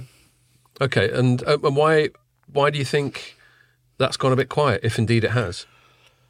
Because they're all, you know, well, Facebook have retrenched, you know, because in order to keep their profitability up, they've dropped a whole raft of people. And they've got this metaverse thing, which and is Google, a slow burner. Google have put a lot of money in AI, so they probably dropped out of some of the other marginal projects that they had to, you know, get rid of, basically. Yeah. Cool. Well, actually, Dennis just set up a little segue there. Can I do a quick shout out first? I forgot at the beginning. Shout out to Guillermo from Capgemini. Capgemini? Capgemini. I met him this weekend. He's a listener. Yeah. Okay, cool. All right, Guillermo. He sponsored the Ryder Cup as well. Fair play to him. Ian went over there. He went there with HPE. I was there on a bit of a, what do they call it, a junket. Oh, yeah. Did you enjoy it? I really liked it. I've never been a big golf fan in the past, but the guy I was with from HPE is a good golf player. Oh, really? He was like, "This is where we should go. This is where we should go." So we were always in the right spot. A business that I'm involved in is an applicant for the 2031 Ryder Cup in Girona in Catalonia. Okay, called Cameral. Yeah, because there's a huge amount of work that goes into preparing the site. Years, yeah. And then 4 years. Obviously the HPE thing was this is how much Wi-Fi stuff we put up and fibre networks. And they were saying they can't do the fibre rollout very easily in Rome because you run into archaeology everywhere. They did a good job. The connectivity was very good. Yeah. God, you got your finger in a lot of pies, isn't it? The pies aren't too hot, though. How's the football going with Celtics? Well, I'm only a tiny shareholder, but a friend of mine, What's a shareholder in? What in Celtic Football Club. Oh, is it? I'm a little tiny Pierre shareholder. does more research than I do. But Celtic is going well. It's it's a profitable club. And keeps winning. Which is saying something in and of itself. Brendan Rodgers is doing a good job. Yeah. He's doing great. Okay. Sorry, when you segue. Yeah, no, that's cool. No, my segue that you set up, which you just sort of took the wind out of, was talking about AI. So, we may well come back to more stuff of your direct experience, but we usually like to chat about a couple of news items from the week. And one that I've covered this week, and it's interesting. It's interesting to get the perspective of someone. I can't remember whether I said this while we're filming or off camera, but someone who's got. I'm an observer. I'm not really a participant in anything that happens at any kind of elevated corporate or decision-making level. And I get the impression that you're certainly far further up the food chain than I am. And I always find it fascinating, whether it's you or anyone else we've had on the pod who's like a CEO or quite senior, to get that perspective. And there's just been a few things that have happened this week that largely seem to concern shenanigans at the top level, which I find quite interesting. I don't expect you to have inside perspective on, although if you do, by all means, share it with us. But the first one I'm going to talk about is OpenAI, which, to people who aren't totally familiar with it, is the company behind ChatGPT. Mm-hmm. And AI's been around as a concept for a long time. We often joke, it's become a cliche on this pod. We'll talk about Terminator whenever AI comes along, either Terminator or HAL out of 2001. or Matrix. One of those three will be the cliches we dip into. But this year, it kind of got a rocket up its arse because of generative AI and people being able to interact with this computer. I think they released it. Didn't they release it? Yeah, ChatGPT. During the summer, Yeah, that was GPT-3, and now we've got GPT-4. And I've listened to lots of pods where they go, it's really amazing. You can have incredibly meaningful interactions with this thing. Although one thing we spoke about on the pod was times when it went a bit mad and started accusing people of... That was the beer, though. Yeah, that was the beer. I know. What we don't know is whether the journalist, before they wrote the story, said, act like you're shit-faced in this interaction. I'm going to ask it, who's Denis O'Brien, and see what it gets wrong. Oh, you're asking GPT. Oh, my God, this is live. Oh, God. From BT, former BT, what's his name? Oh, Neil McRae. He had said he'd worked from Amazon, which was completely wrong. Right. Well, this is one of the problems with it. This is a complete tangent, but I'll pull it back in a sec.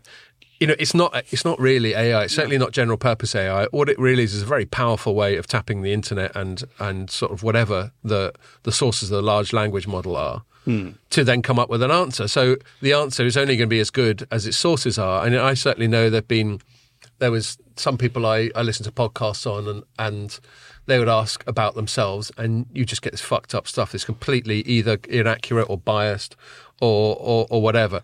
So we got a long way to go. Anyway, so that was ChatGPT, and that was run by OpenAI. And then over last weekend, the board of OpenAI just suddenly sacked its CEO, who's a chap called Sam Altman, who I think prior to that was more a general VC kind of guy. His Y Combinator, I think, was where he's at, which is quite a well-known Silicon Valley VC firm, I think. They just sacked him, and no one really was sure why.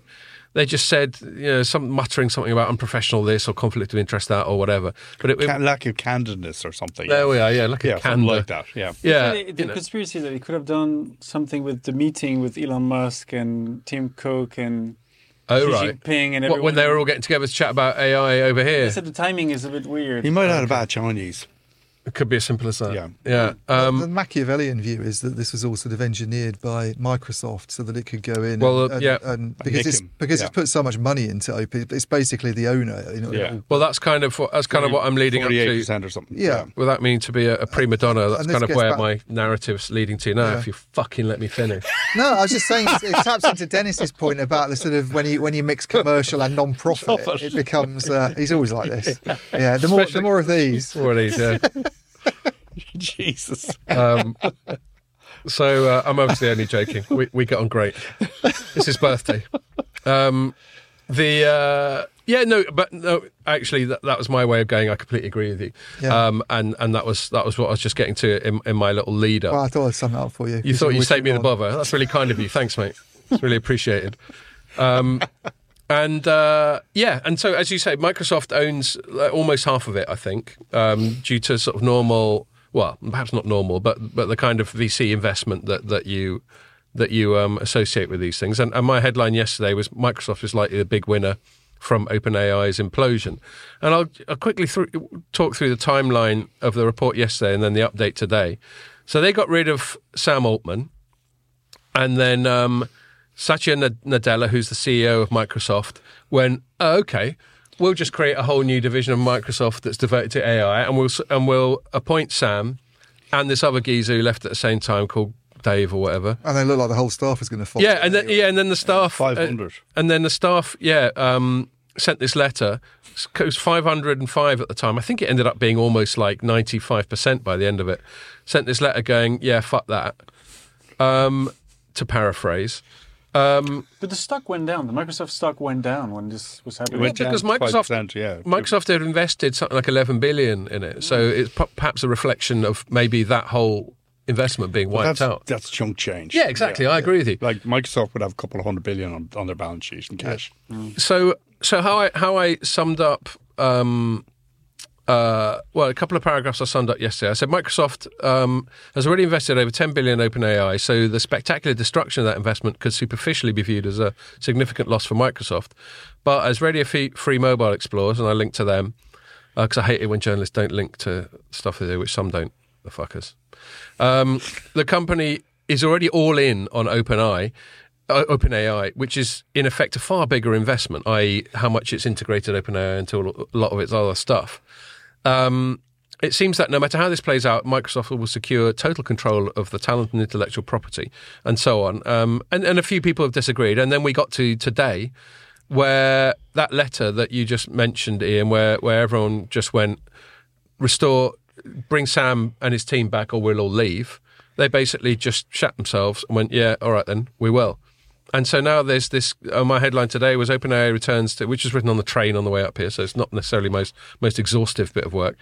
OpenAI returns to the status quo ante, nothing to see here. Because presumably they'd like to restore Sam Altman and go, yeah, we're all fine, it's fine, just move along now. It's all but cool. the last bit, the development with them bringing him back is the bit that adds a bit of confusion. Yeah, go on. Well, in the sense that if it is a kind of a ploy by Microsoft to have him within this new division and bring the staff over, then it's not really sort of worked out. It can't be both.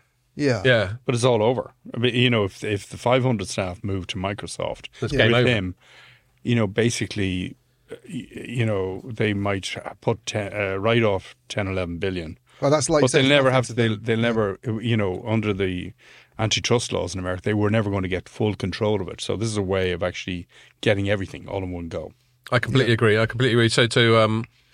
So my concluding paragraph of the thing I wrote from the train today was Microsoft's online press room has maintained a stony silence on the matter, and we're still unable to even load the OpenAI site, which was true. I can now, but I couldn't then, and that's for about 24 hours. What do people value OpenAI at the moment? 86 billion. Apparently. 86 billion. Yeah. I mean, in terms of what's expected from it, and the fact that Microsoft stock seems to have performed well, in relation to some peers because of OpenAI, that's not very much. Yeah, I think it seems clear in terms of like when you talk about Apple being worth $3 trillion these days. But they've decapitated AI, the board, by getting rid of Sam. You know. Yeah, and so who fills that vacuum? Nobody. Well, I mean, the Twitch guy. Well, I think my assumption is Microsoft does. What about the woman from X? Would she go over? The one who Yacarino. Yeah, maybe. Well, they got in some geezer who was there for about a day. All right. He was from Did he get Twitch. A signing on bonus? Was he from Twitch? Yeah, no. It's like one of those football managers that gets sacked after 3 games and gets 20 mil.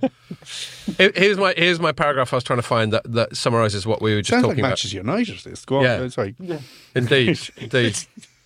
Chelsea, I said what this means for the future of the company and Microsoft's involvement is still unclear, but it's hard to escape the impression that Microsoft CEO Satya Nadella has been pulling the strings behind the scenes from at least the point at which Altman was fired. And then just one more.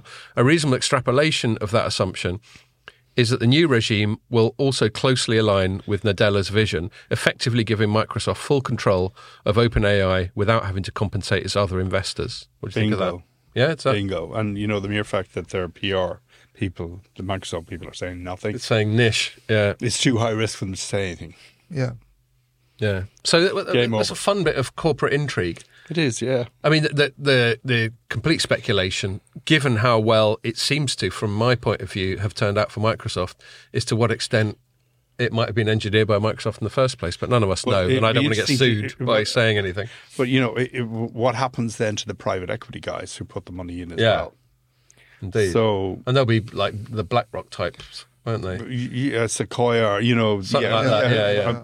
I'm not sure who their shareholders are, but they're heavyweight. So they're I not wonder people what who their just take this line down. No, they won't. But the complication is this weird setup with it being a not-for-profit, and because the easy thing would be for them to just go and buy OpenAI. Yeah. If it was a normal. But Sam has said all along that he doesn't want to get wealthy out of this. Right.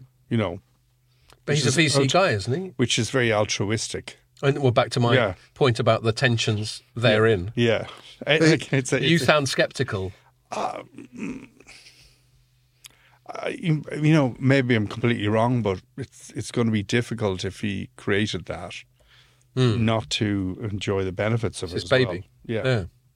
Yeah.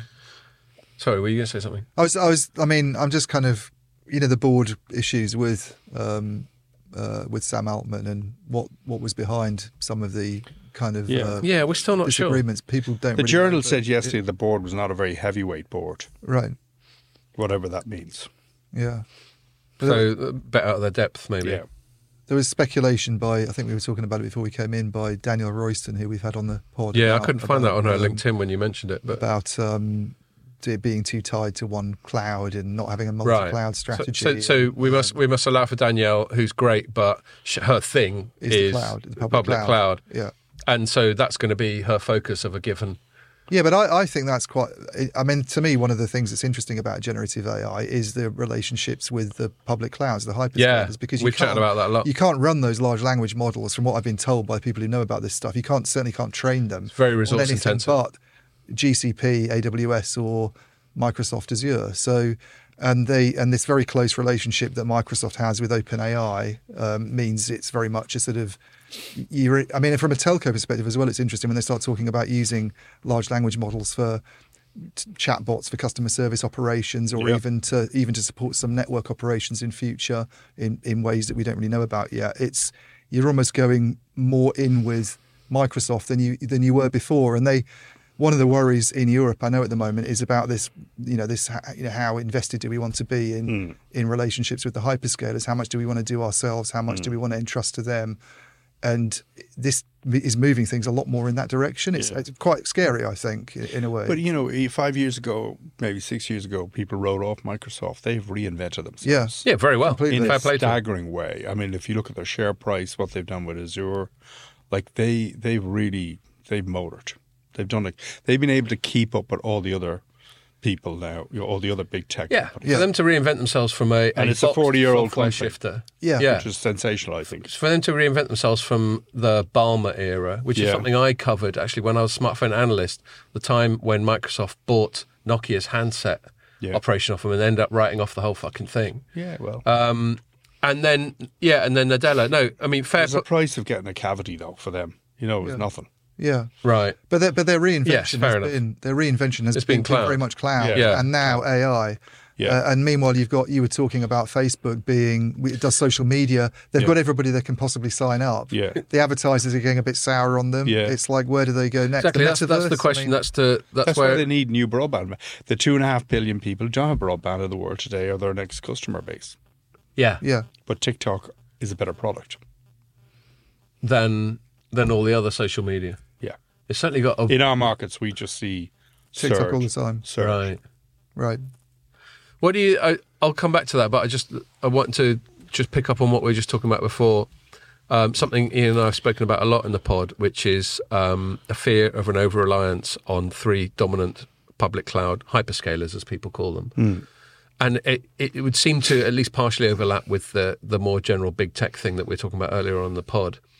As long as you get operators, we hear a lot operators moving more and more of their operations into the public cloud, having a more intimate relationship with one or all of the 3.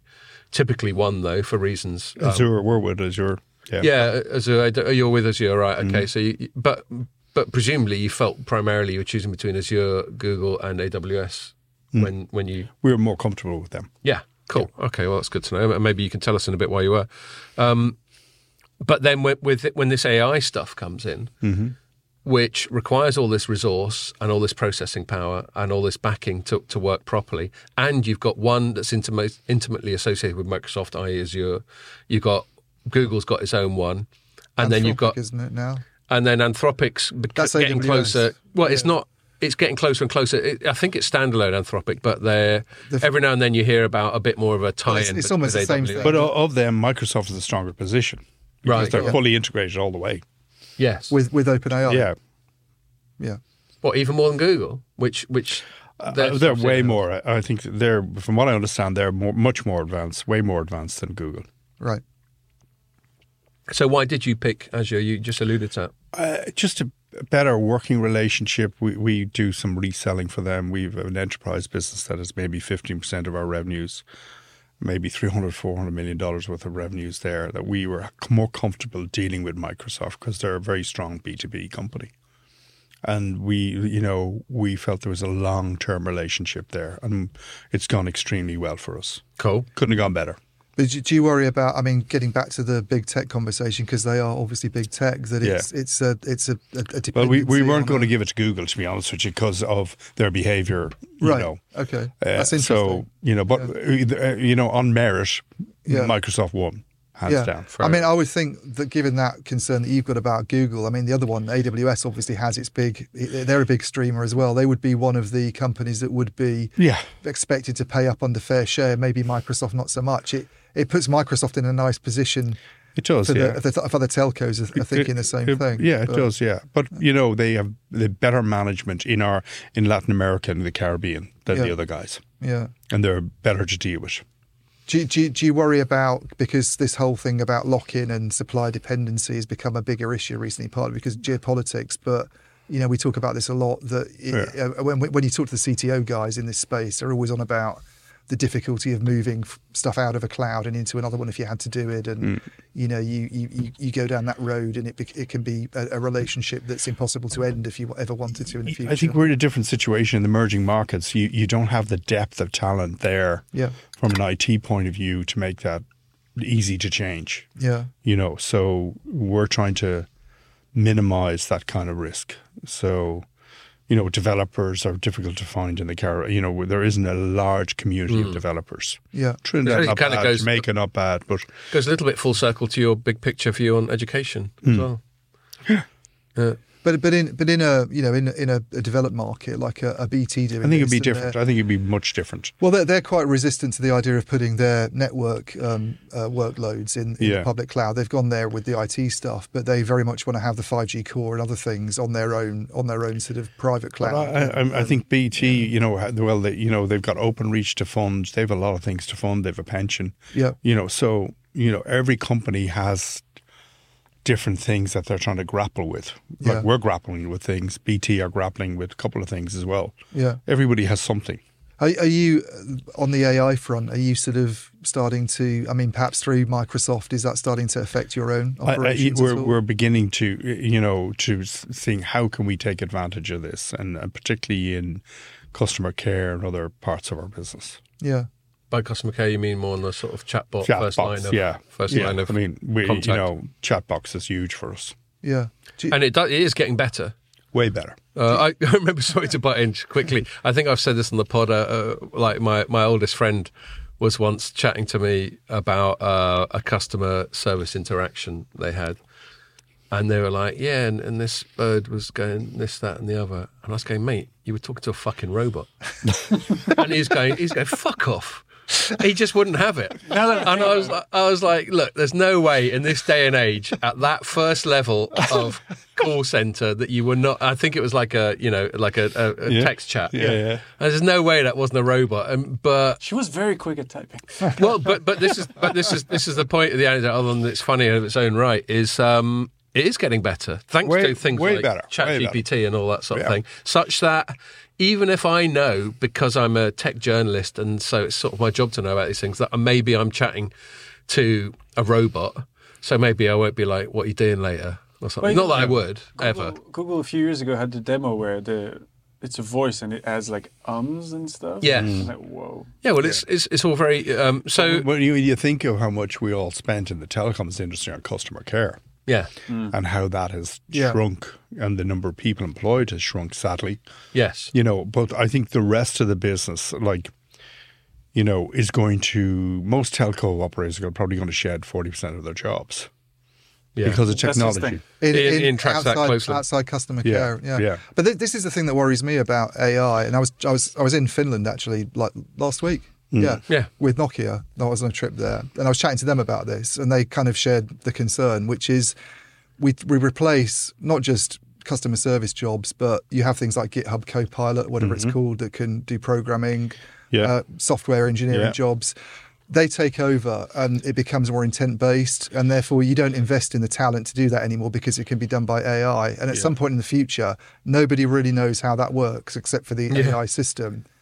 Yeah, Wall-E, and which is where you get a bit Skynet-y. Yeah, and then it's like we've never trained, because I can already see this happening without AI, that some of these old legacy jobs in telecom, they have to bring people out of retirement because they don't have anybody who can do who knows how some of these old copper-based networks work anymore. COVID was the early AI because, COVID showed people who are working and who aren't working.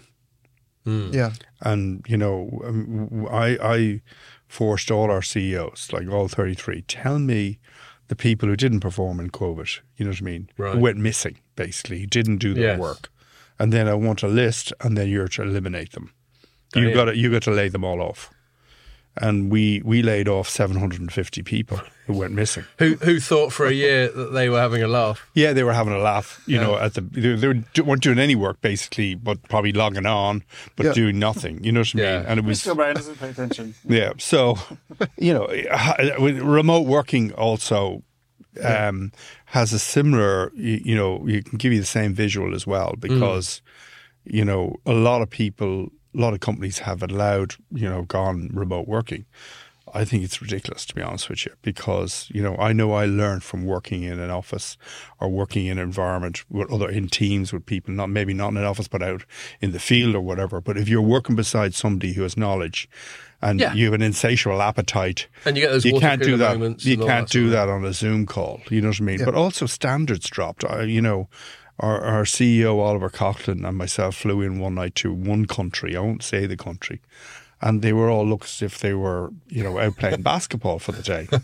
So you don't want to see what I look like when I'm working during the day. They were in singlets and everything. And I was in a bit of a clobber because that's me.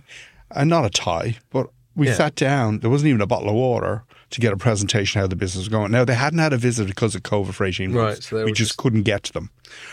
So weird. I looked at the CEO and I said, listen, I said, would you mind nipping home and coming back in business attire? What do you think that is? Okay. Which is a test in itself. So this is a small country. Then he puts a hoodie on. So they all fucked off home and they came back an hour later, and dressed up. And then we went through the stats on the business, like EPS, NPS, network stats, everything. And everything was shite. Yeah. So we had to give... You couldn't help but join the dots. So the CEO got the gate the next morning. You know what I mean? We just said, out. Yeah. Straight away. Because if you're a consumer business, you can't have falling standards. You know what I mean? You have to have higher standards every year and give a better service to your customers. Yeah, well, my defence, in case any of my employers are listening to this, and they're going to suddenly start insisting I come into the office every day. There's two things about being a journalist. One, it's not collaborative, and two, you can see whether we've done any work because we've either published a story or we haven't. Well, yeah. But I can imagine for people who are just like back office or middle management or whatever. Mm-hmm. Yeah, if people are not working, they don't deserve a job. Yeah, fair enough. Can't argue with that. I'm sounding like you now, a libertarian. I'm a bit of a socialist, but if they're not working out the door, it's bad for the business. But do you think there are large numbers of staff? Because whenever these financial issues come up and BT needs to retrench a bit, and he goes, we're going to cut 55,000 jobs over the next 10 years, and I think Philip Jansen, who announced that figure, only attributed 10,000 of them to AI. But it almost seems like they have large pools of staff sitting there, not really. What did David Graeber call it? That anthropologist, bullshit jobs or something. People doing. It's also not fair to the employee. You know what I mean? Yeah. But that's a horrible thing to say. It makes me sound like a real callous sort of. But we're in an industry where margins, profitability is under ferocious pressure. We can't get price increases. We can't get price increases even halfway to what the inflation rate is, or the interest cost of capital. So unfortunately, we're shrinking all the time, and we're trying to introduce technology to make up for that. And AI will have an integral part of that. Right. So it's interesting. Sorry, Ian. Where we were. So telcos will lose 50% of their staff in the next 4 years. That is what I was going to say. But this obviously goes outside the area that you're trying to use AI in at the moment. This goes much beyond the customer care function. This is right into network operations and stuff. Yeah, and obviously digitally as well. Everything is moving digital. Retail outlets are going to close. It's just a complete change. Yeah. Because we're in a dog-eat-dog industry. You said it at the beginning. It's right. Yeah. That's the headline. You got to get a bit more of a shoit. You got to get shoit.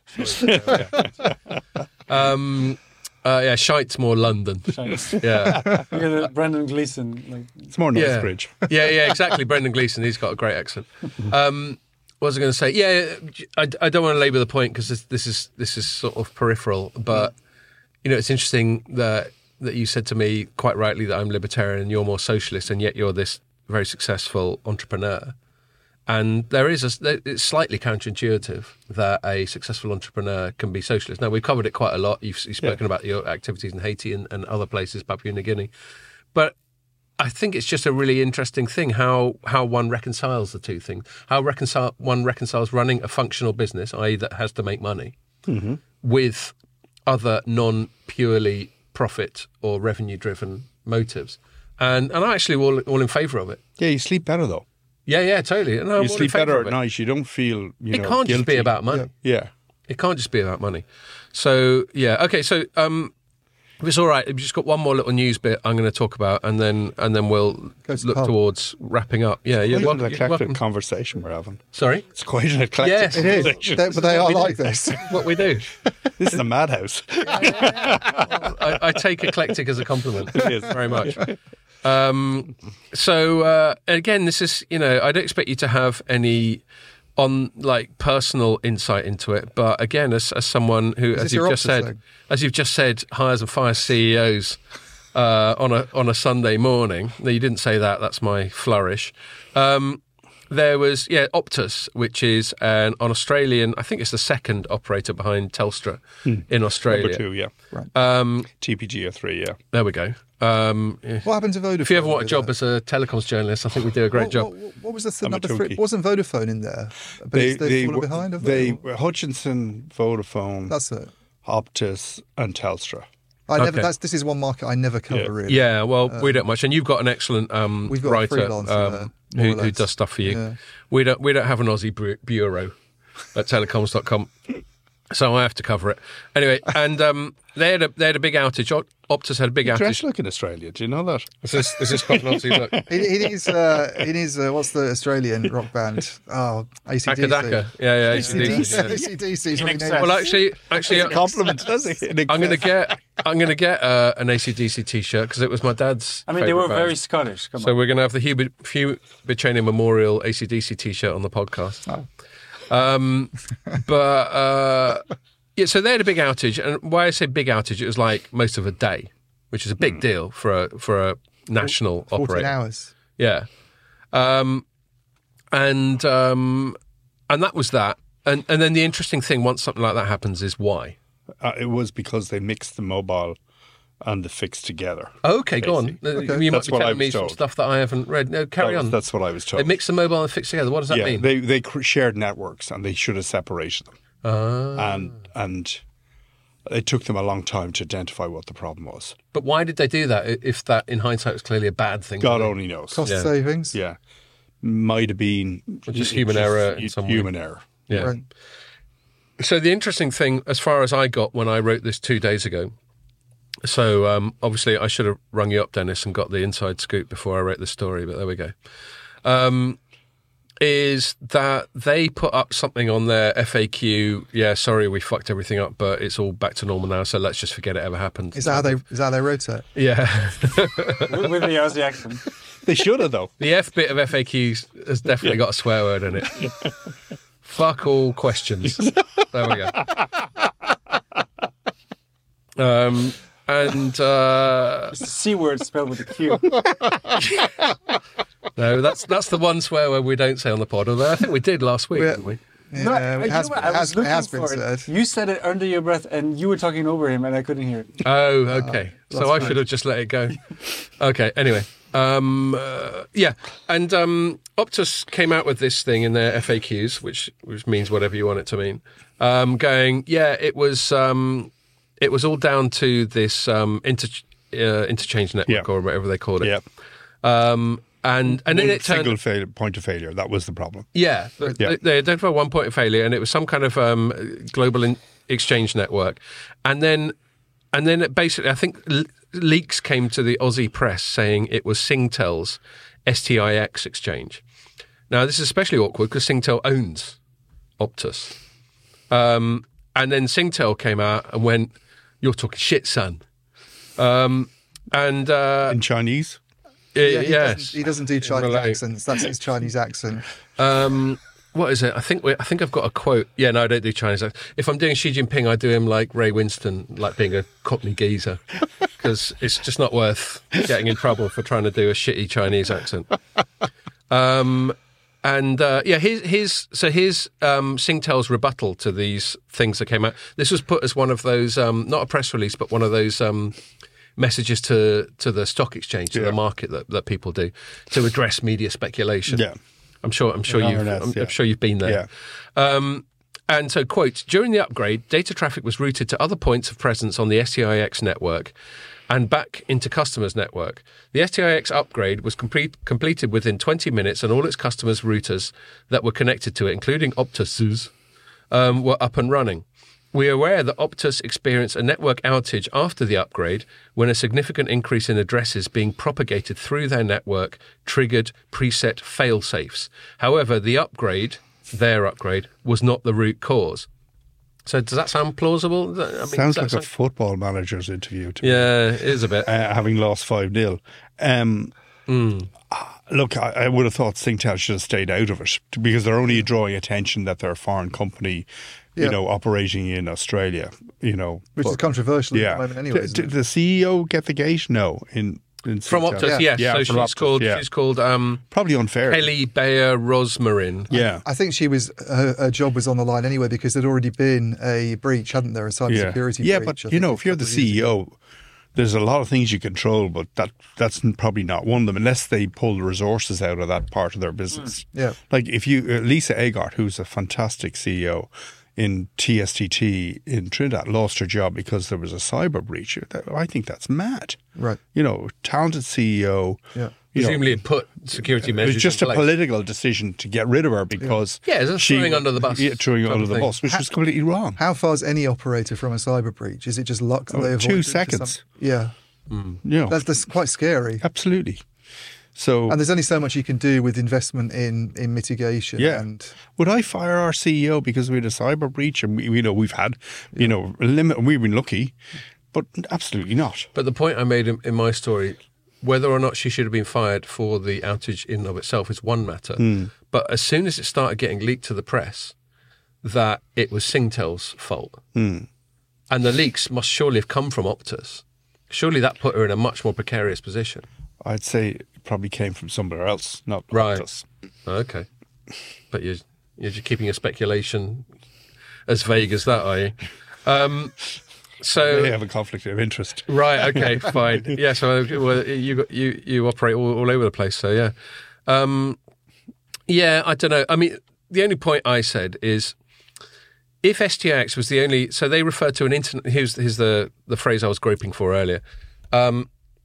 They referred to an international peering network. That's what it was. Mm-hmm. And I said, if STIX was the only international peering network to issue a software upgrade around the time of the outage, then it seems either Singtel or Optus must be lying.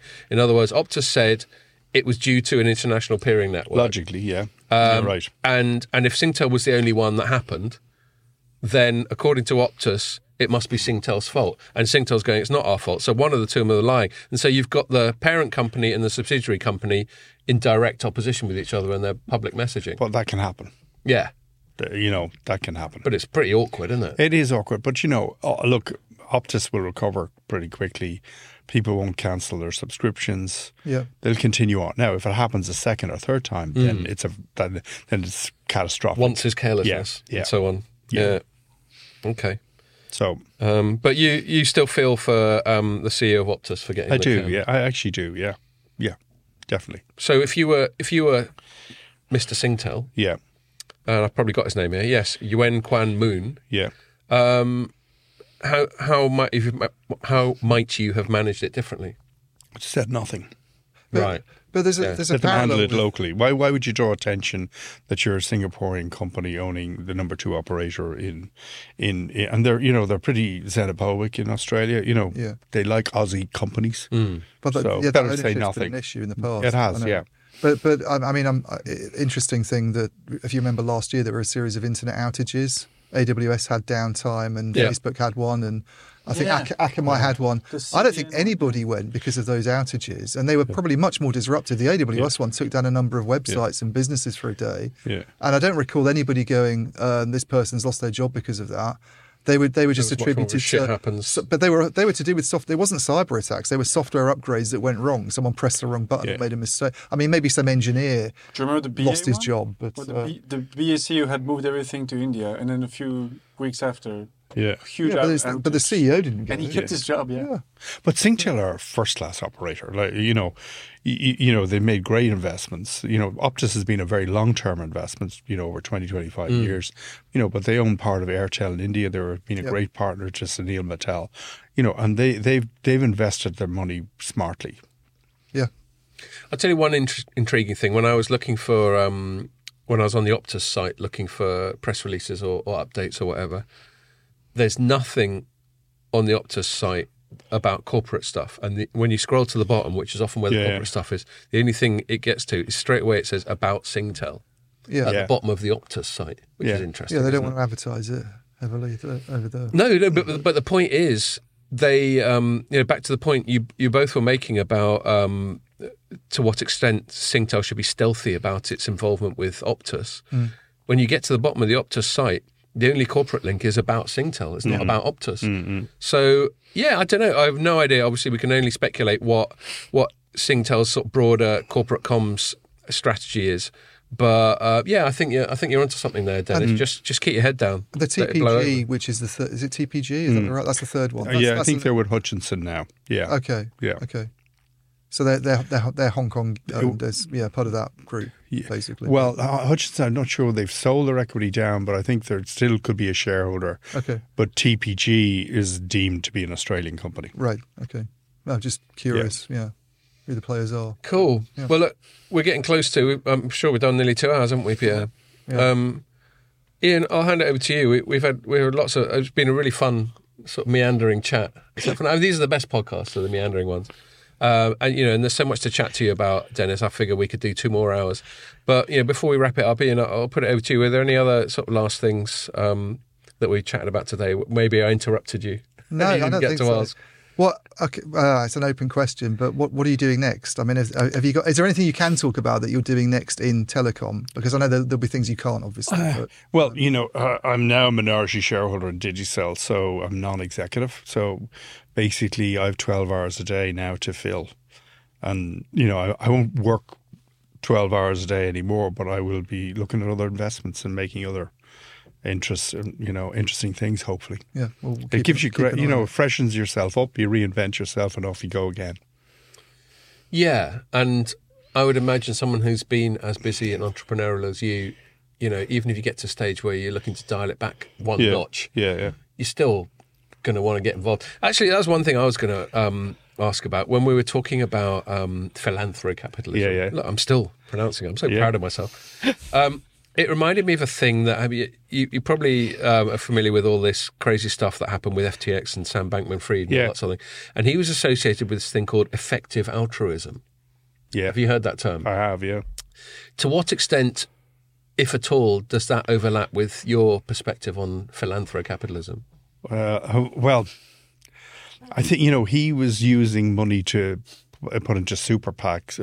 He was bribing a lot of politicians, definitely. So, I hope I can say that. I think if that's what you're talking about, that's not our area, really, to be honest with you, influencing policy through super PACs or anything like that. So, shall I tell you what Wikipedia says? I went and looked this up when I was looking into the definition of effective altruism, which seems like one of those very caveated sort of terms. It says, this is Wikipedia, obviously, take it with the appropriate pinch of salt.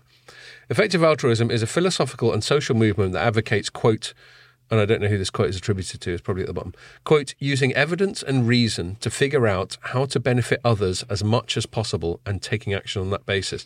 And so from what I've heard, when I've heard podcasts or people talking about it, it's basically people like Bill Gates and other people who've got a ton of cash who have some philanthropic motives, if we give him benefit of the doubt. Like, I think he spent a lot of money on health in Africa and that sort of thing.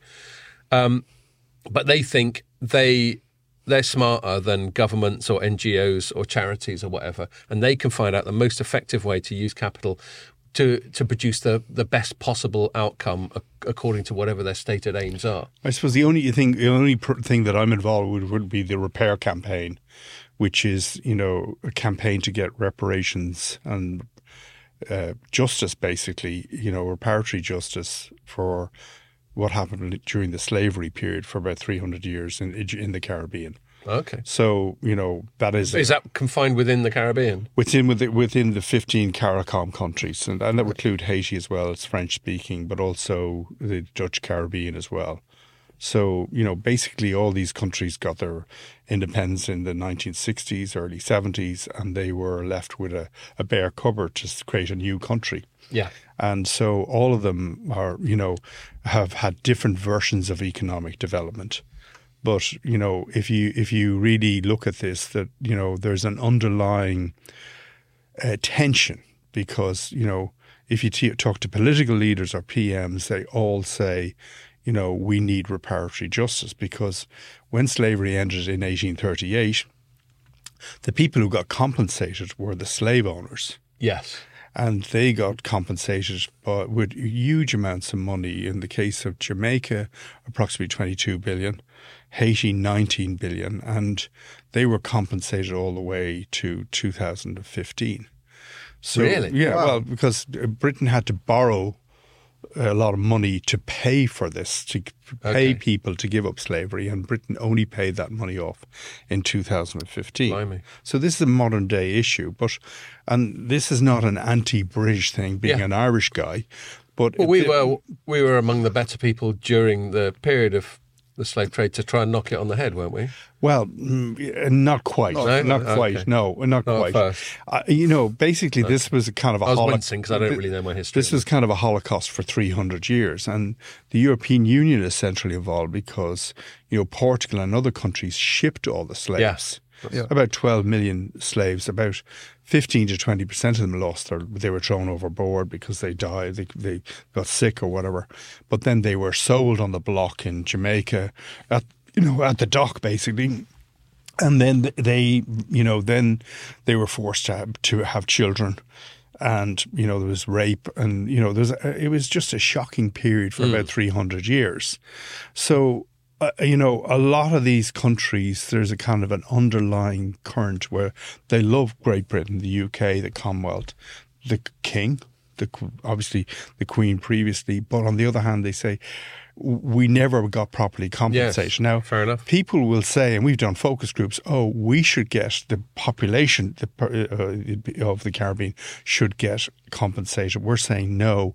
We believe that this looks like more of a 25-year plan, a social and economic development plan for each of the 15 countries that would fund, green energy, health, education, get children into university, a bit like what Ireland did, giving free university, and you move these countries to knowledge-based economies, and that looks like sort of 10% of the budget every year being incremental, which would come jointly from the UK and the European Union and would be paid over 25 years. Now, that's the formula that we're pushing forward. We have broad support from the CARICOM Reparations Commission and all the reparations committees in each of the countries and the governments, because if, for example, in Jamaica, we're going department, say, well, if you had investment, what would you do with education? And they will reply, we want to get children into school earlier. That's going to cost us $50 million a year. What would you do then in university? We want to send 5,000 people to university. That's going to cost us another 50 million. So that money would come in over 25 years and you'd lift, that terrible term, levelling up, but you would lift the Caribbean out of moderate prosperity into fully functioning economies. Sounds completely laudable. And This is a whole other podcast. well, this is a whole lot of podcast, and you're welcome back, Dennis. Anytime. Especially as long as you keep bringing such good. quality booze. Yes, no, it is a whole other podcast, and I'll wrap it up here partly just to acknowledge what you just said, Ian, and I don't want to treat it superficially. But yeah, that comes back to that thing that we've touched on a few times over this pod, which is that reconciliation of for want of a better term, capitalism, which I don't find a very useful term because it's all tied into like Marxism, all kinds of stuff. But let's say free marketism or profit-driven, running a company, whatever, and other matters, which we all agree, none of us, I mean, there will be some people, but most of us would like to feel. So, I mean, I mentioned this on the pod last week, and it's, I don't want to say this now to make things at all awkward, but my dad died recently. I'm sorry. And thank you. Sorry for your loss. And one of the things that just makes you think about is it makes you a bit more philosophical. And you're like, shit, what's the point of it all and all that sort of thing. And I've been putting off writing his obituary as well because I'm trying to. It's a hell of a thing to summarise 75 years of someone's life in an essay. But it's very cathartic. Yeah, no, I will do it. And I admit there's a degree of procrastination as well. But the reason I bring it up is, you think about these higher things over and above just profit or making money. And look, one of the reasons I don't like it when people over-demonise money is we all need money, obviously. We all got to pay bills. Anyone who's got dependents, I've got to deal with that. My dad was increasingly dependent before he died, so I had it both sides. So we've all got to make money, but it isn't just about that. My obituary isn't going to be, here lies Hugh Baceno, he made a few quid and then he died. So, there's got to be a lot more to it than that. And so, I find that interesting. As you say, I'll probably wrap it up there unless either of you two got anything else to add. Because it is a whole other podcast, and maybe one will do. But it's a fascinating thing, reconciling those things. Thank you very much for having me, lads. I enjoyed Thank you for coming on. the drink. And thank you very much for coming over, for jumping off the plane. And for your very, very generous gift as well. Not at all. Yeah. Okay, well, we'll wrap it up there. Thanks, Dennis. Thanks, Ian, on your birthday. I'm the only one who hasn't made much effort. Are you trying dress-wise? Well, in every sense of the word. And thank you for listening. And the next one, actually, I was going to say this at the start, I'll say it at the end. Next one will be a little while away because in between now and then, I'm really busy. I'm doing 2 events on the 30th of December. One is a Future Vision event during the day, and Ian's involved in that, and we're going to be interviewing people like Howard Watson, Iago Tenorio up on stage. And then in the evening, I've got to quickly go into the bogs, change into my dinner jacket, and host the Glowtel Awards, which is our annual awards ceremony. So I'm at that as well, but only and he's at that, but just as a spectator. You're just there to laugh at my attempts at humour when I'm up on stage. So 30th November, if you're interested in either, check it out on our website. And other than that, join us for the next one.